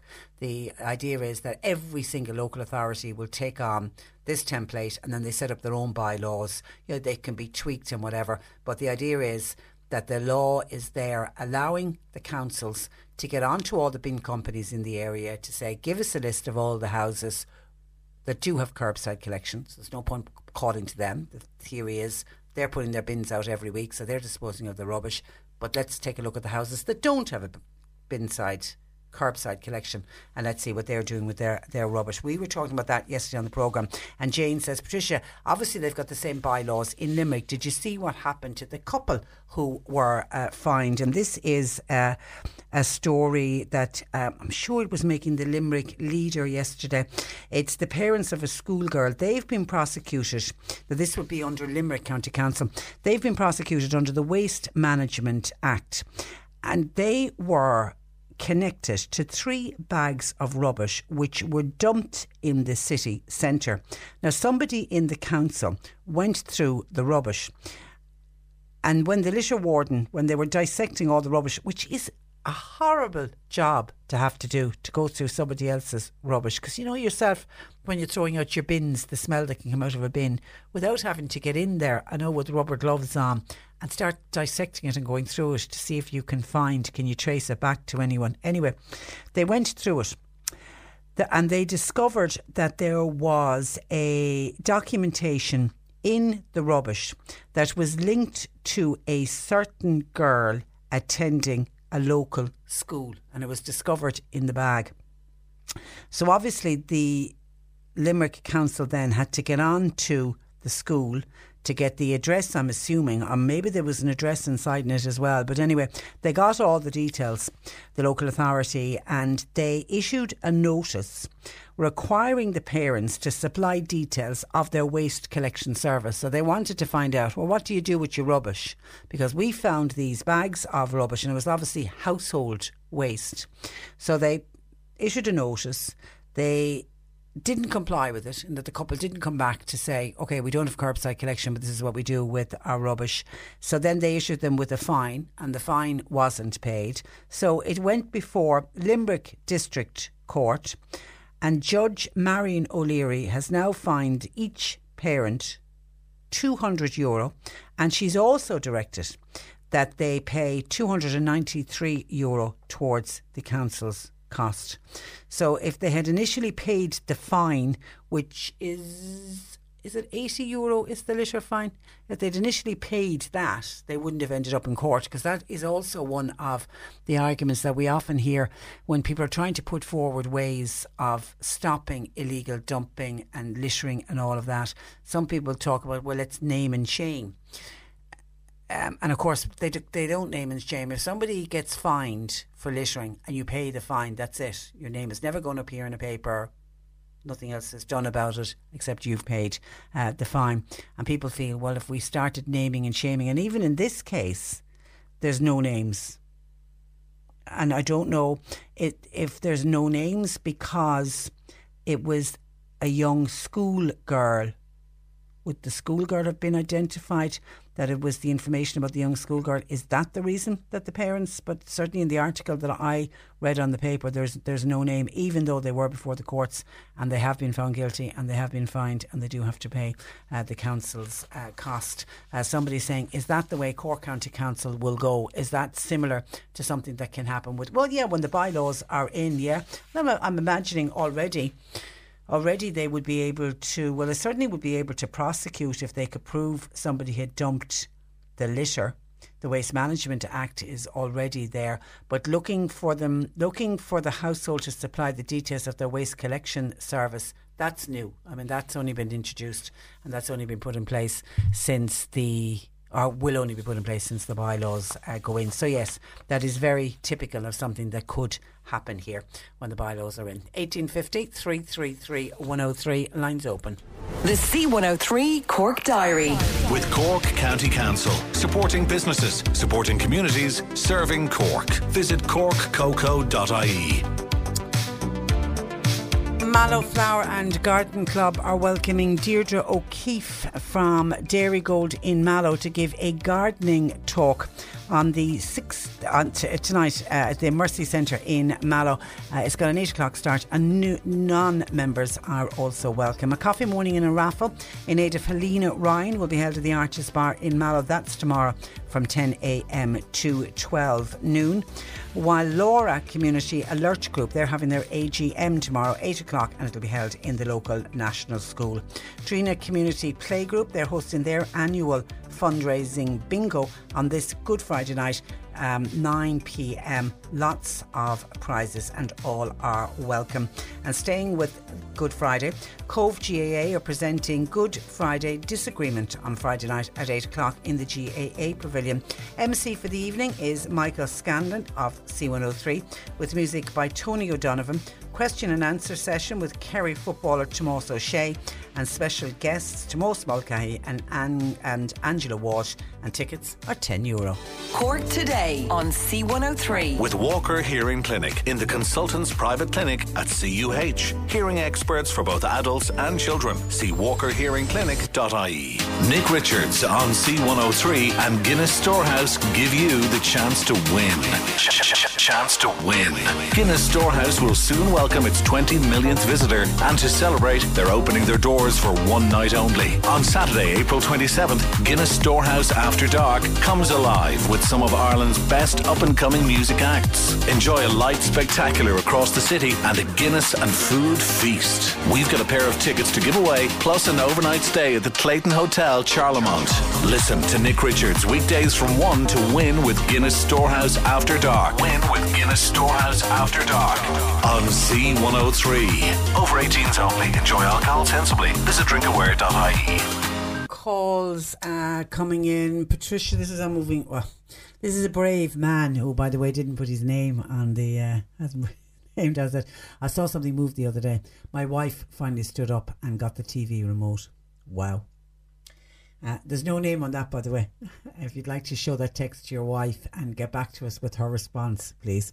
Hi, Patricia. When you're talking about rubbish problem, our neighbours on both sides of obviously where we live burn their rubbish brazenly. This drives us nuts. But what can we do about it? They can well afford, by the way, to dispose of their rubbish, as they both work.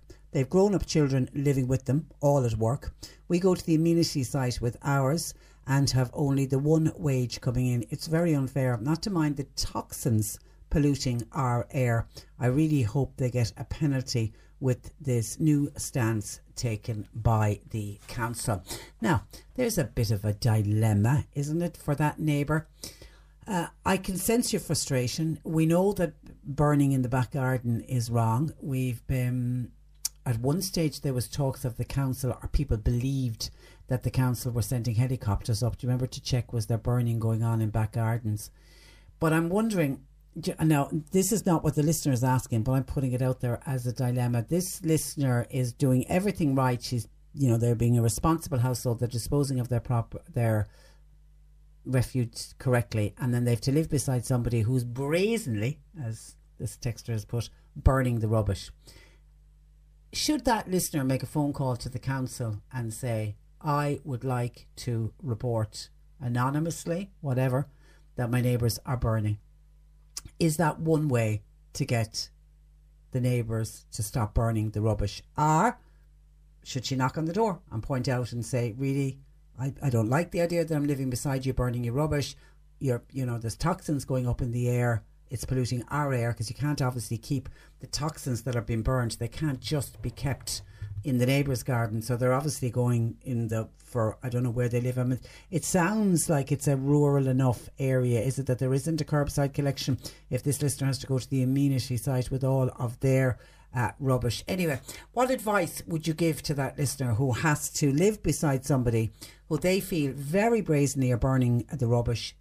It appears, you never know what's going on there behind closed doors, it appears that they would be well able to afford to pay to have their rubbish disposed of with the incomes that are coming into the house. What would you suggest that listener does? I mean, she wants the burning to stop for a whole variety of reasons, the environmental reason alone, but for herself and her own family members who have to live beside. You don't know what toxins are being burnt when this family decides to burn the rubbish in the garden. I'd love your thoughts and comments on that, please. 1850 333 103. And just while we're on environmental issues, I was thrilled to hear that the makers of Guinness have announced they're removing the plastic from their beer packaging. The plastic ring carriers. If you buy 4 cans of beer, they'll have the 4 cans together, or sometimes you get them in 6 as well, and they're easier to pick up and easier to carry when you're taking it out of the shop. If you've watched any of those environmental programmes where they go under the sea, any of the David Attenborough's, the Blue Planet ones, the amount of damage that those rings do, because I know one of the things that they were suggesting many years ago when the first programmes came out, and you could see fish had got caught in the middle of one of those rings, and then it dug into the end as they got stuck on the fish, and the fish continued to live. It dug into the fish, and it was horrible, and they had horrible deaths, and it was awful stuff. And it was suggested that when you are buying those cans, to make sure you break them up or cut them up so that they don't end up in the circle when you put them into the bin, whereas when you pull them off the can, they remain in the circle, but they're very dangerous if they end up in the sea in that circular shape, so to make sure you cut them. So I was thrilled to hear that Guinness have decided to get rid of the plastic ring carriers, and also the shrink wrap that they put around their multi-packs. They're going to do it for their cans of Guinness, Harp, Rock Shore and Smithwick's, and they're going to replace it instead with 100% recyclable and biodegradable cardboard. The multi-can packs will be replaced with these cardboard packs. The individual cans, they're already fully recyclable, so they're okay there. The packaging now will also be recyclable, and it'll be on the shelves in Ireland from August, with the United Kingdom and their other international markets expected to follow. It's going to take a while though, 2020, but it's certainly in August of this year we will see it. In the bottling and packaging plant in Northern Ireland, they'll be the first site that they'll be lining up and running the new packs. Now, it's costing them, but they say they're willing to do it.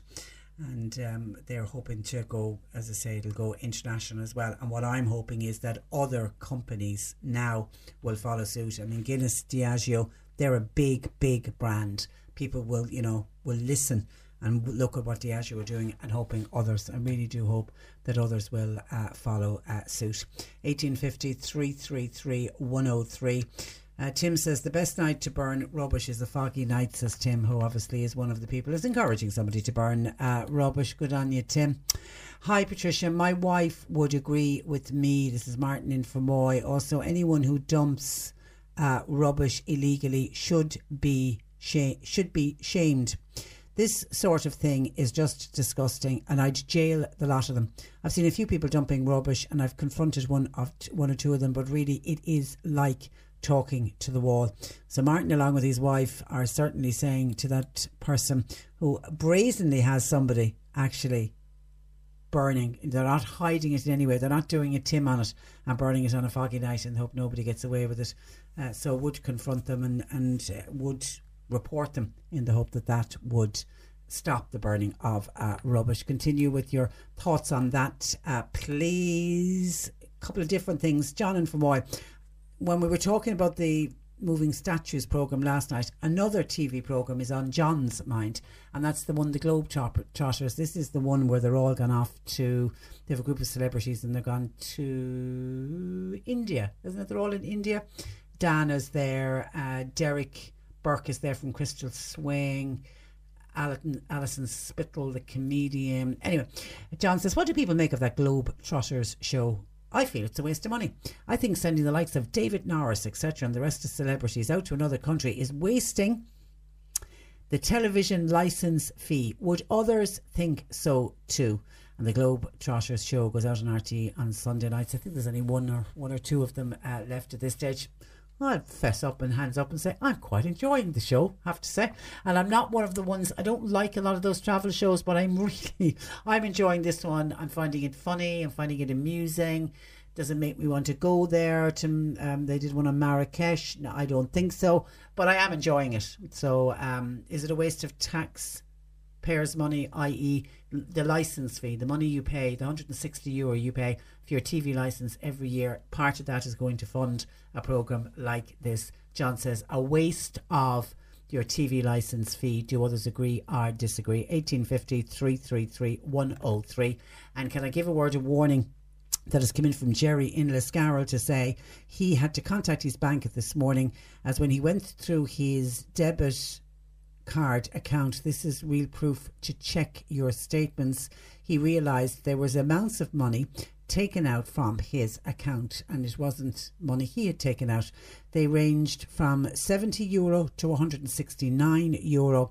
In total, it added up to €800 had been taken from Jerry's account in Liscarroll. So he contacted the bank. Google was the name on the bank account where the money was paid into. The bank didn't pick up on it, so the fraud department are checking it out. As far as they can work out, it's somebody in Turkey putting and paying for ads on Google. So Jerry has contacted us to say, would you let other people know, please, and tell them that they need to check their bank account every now and again. And with more and more banks now getting people to go online with your bank statements, you know, back in the glory days, and some banks still do it, they would send you out a bank statement. I know, for example, my bank has stopped bank statements. They were paper ones. Now, you were allowed to keep them, but the loops you had to go through in order to tell them that you wanted a paper one, it was easy just to leave it go online. But that did go through my mind, that at least if you have a paper account, you know, a paper copy of a bank statement that comes in, even if it only comes in every 3 months, you might sort of sit down and flick through it over a cup of coffee in the morning. But to actually go online and go down through it line by line, but it's a good cautionary tale, I think, for everyone, for people to check their bank accounts regularly to make sure that there isn't money going out of your account. That's a lot of money, though, to go missing. €800 gone missing from Jerry in Liscarroll. Keep us posted, Jerry, on how you finish up on that and how you get on with the bank. 1850 333 103. And one final text in saying, hi, I was driving on the Rathcoole to Mill Street Road last Saturday and I came across 2 houses with small sheds with chimneys out of them, and they were 100% definitely burning rubbish because you could actually smell it. This is the Cork Today replay on C103. I mentioned a dawn mass on Easter Sunday earlier, the one that's going on in Doneraile, the old Court Cemetery in Doneraile. A couple of others have come in to say there's an Easter Sunday open air mass, 7 a.m. at Waterloo. Wear suitable clothing. Some seating will be available, but feel free to bring your own. There'll be a cuppa afterwards. That comes in from Ger. Thank you for that, Ger. And Patricia, hi, there's a dawn mass in Clonfert Cemetery in Newmarket on Easter Sunday morning, and that's at 5:30 a.m. Okay, thank you for that. 1850 333 103. Let me go to Joe Heffernan, who joins us on this Tuesday afternoon. Good afternoon to you, Joe. Good afternoon, Patricia. And firstly, your son, mixed news? Kind of mixed news, yeah. A little reduction in kind of the pancreatic tumours, but good, we'll take that. There's good one news. in the liver and one in the vertebrae that aren't reduced, and you're sure we're hopeful from Absolutely. day to day. Hopeful well, yeah, from day and to you day. know they'll come at it from a different way now. They'll look at it again, and you know. Well, there is that. I mean, it's quite preliminary. The treatment is on. I mean, it's straightforward oral chemo, and I mean, I'd say there are much more aggressive and much more, we'll say, up the line kind of treatments that, thank God, haven't been necessary yet. So, but if it comes to it, it'll be there for him. Yeah. He's only at the beginning stages. You know, I suppose what you'd say is so far so good, huh? Okay, absolutely, and we'll everybody keep him in our thoughts and in our prayers. Okay, we are continuing today to talk about burnout. We started this last week, and I suppose the main burnout comes from jobs, doesn't it? Let's be honest. Yeah, and from stress within the job. So, like, the first thing that one would have to have a look at, like, is, beg your pardon, what, you know, what parts of the job, what factors in the job are stressful. So you a glass of water. Yeah, no, you're okay. You're okay. Yeah. There's and the first would be like it's identifying what's causing the stresses. Yeah, and then to be actively involved in doing something about whatever.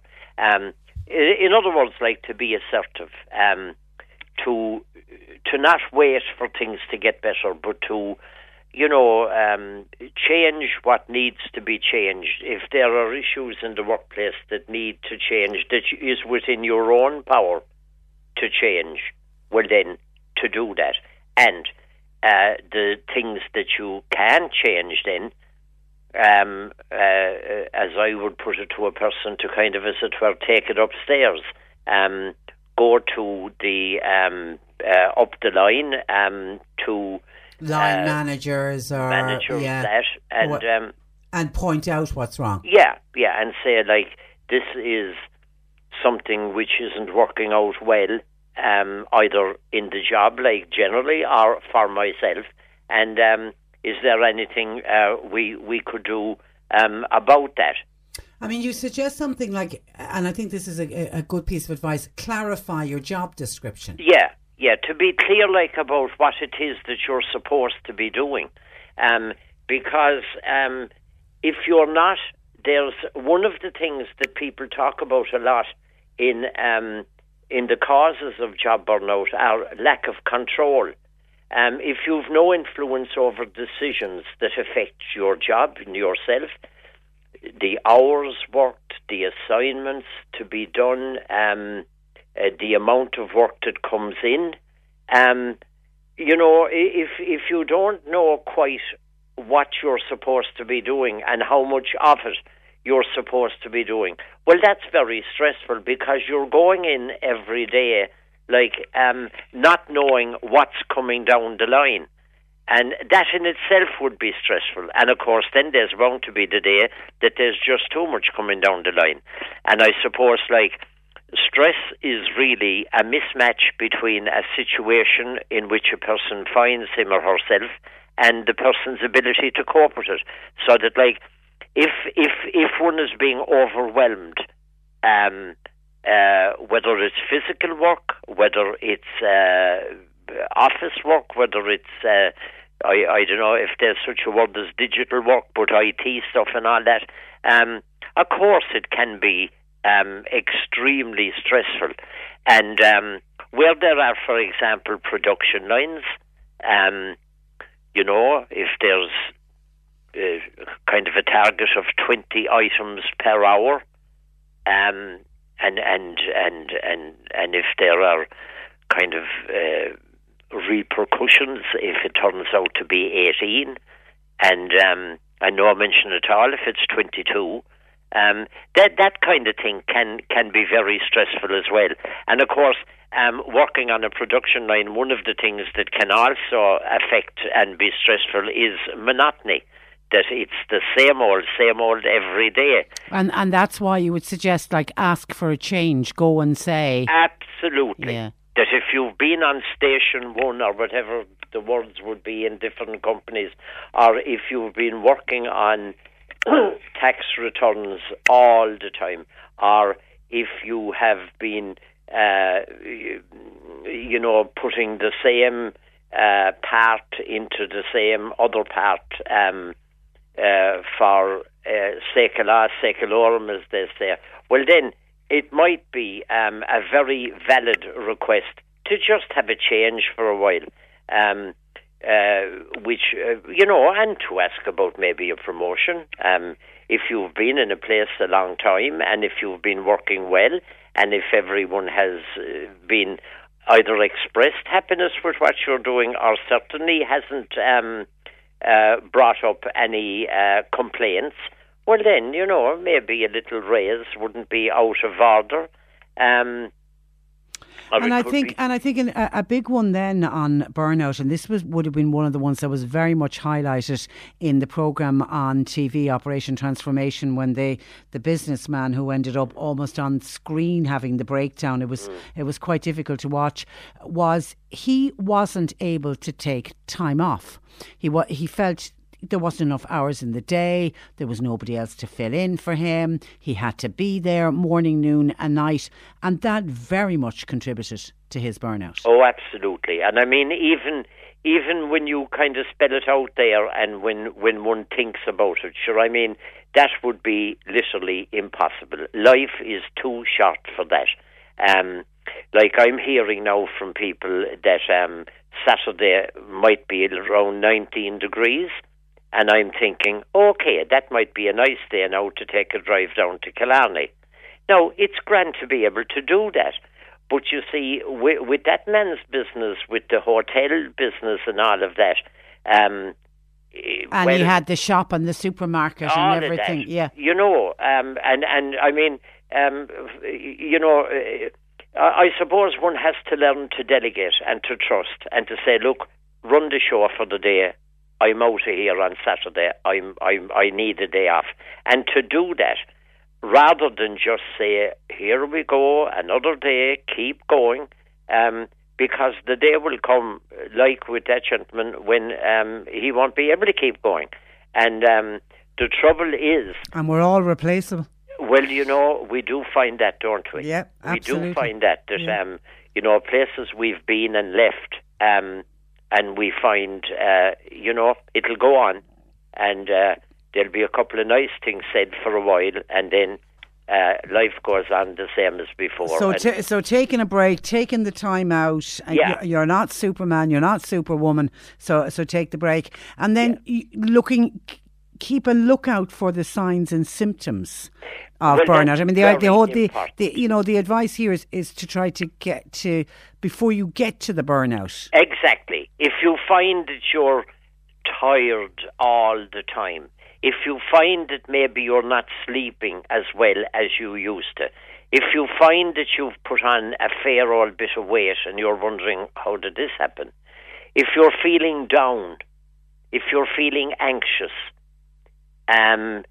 if you find it where you used to have a glass of wine that you're having 3, if you find that every evening that you get home that a drink is required, like to sort of come down from the day, if you're tetchy and you know,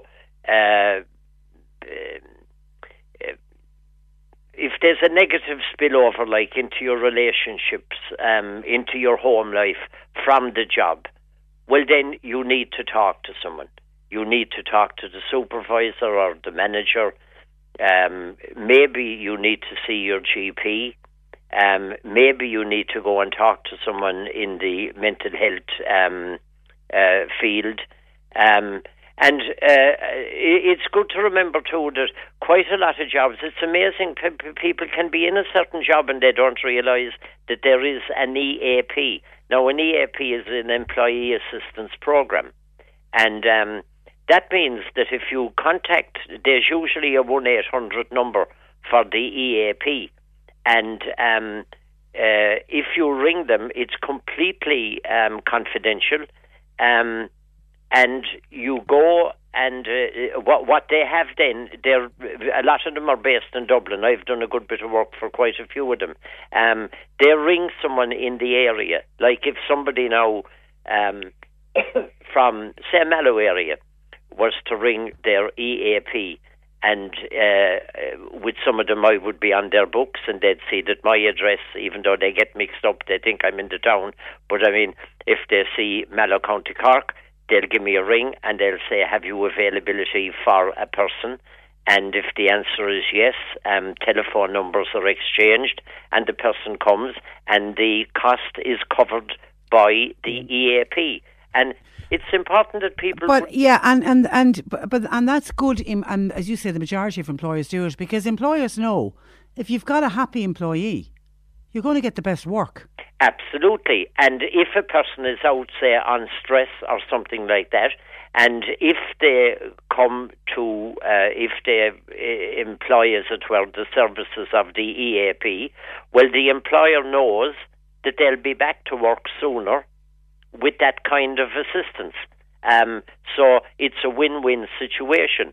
The person gets to deal with his or her stress and all of that, and the employer gets his valued employee back that bit sooner.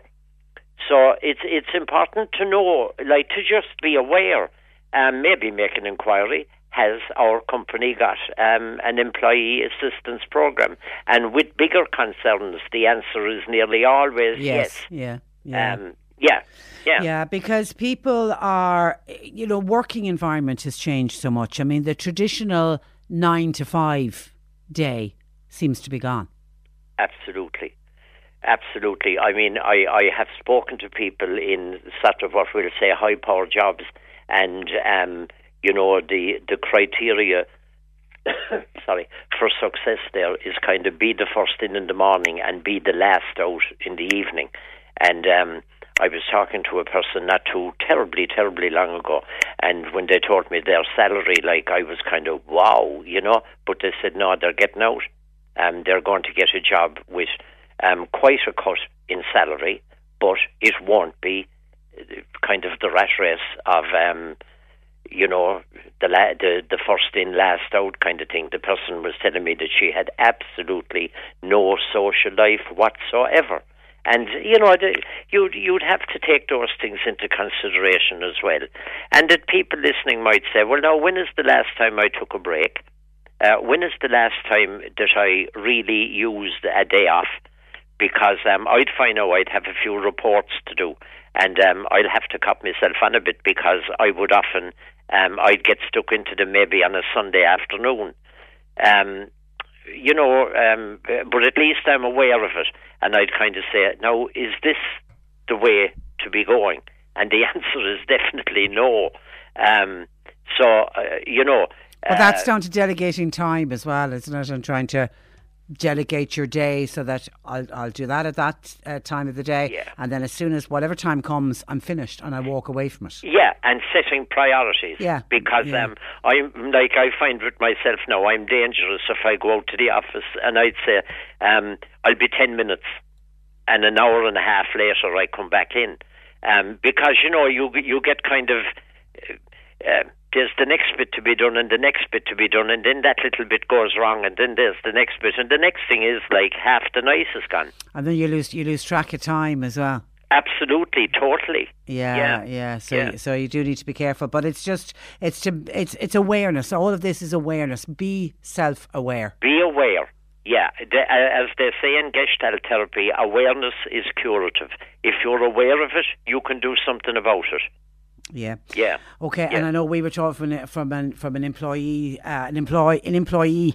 Make your employer aware. I mean, they're there to look after you in many cases. Talking about employment, congratulations. Elaine Crowley had some very nice things to say about Patricia in her article on the section of the Examiner at the weekend. The Examiner. Okay, I've got to leave it there, and I'm not wrapping you up, but I'm up against it on time. Listen, have a great Easter. We'll talk next week. Thanks for that. That is Joe Heffernan, 029 76617. Talk tomorrow at 10. Don't you love an extra $100 in your pocket? Have a TurboTax expert file your taxes for you by March 31st to get $100 back instantly. Because no matter what moves you made last year, TurboTax makes them count. That means getting $100 back and 100% accurate taxes, only from Intuit TurboTax. Must file by 3/31. Credit only applicable to federal filing fees with TurboTax full service. Offer can be modified or terminated at any time.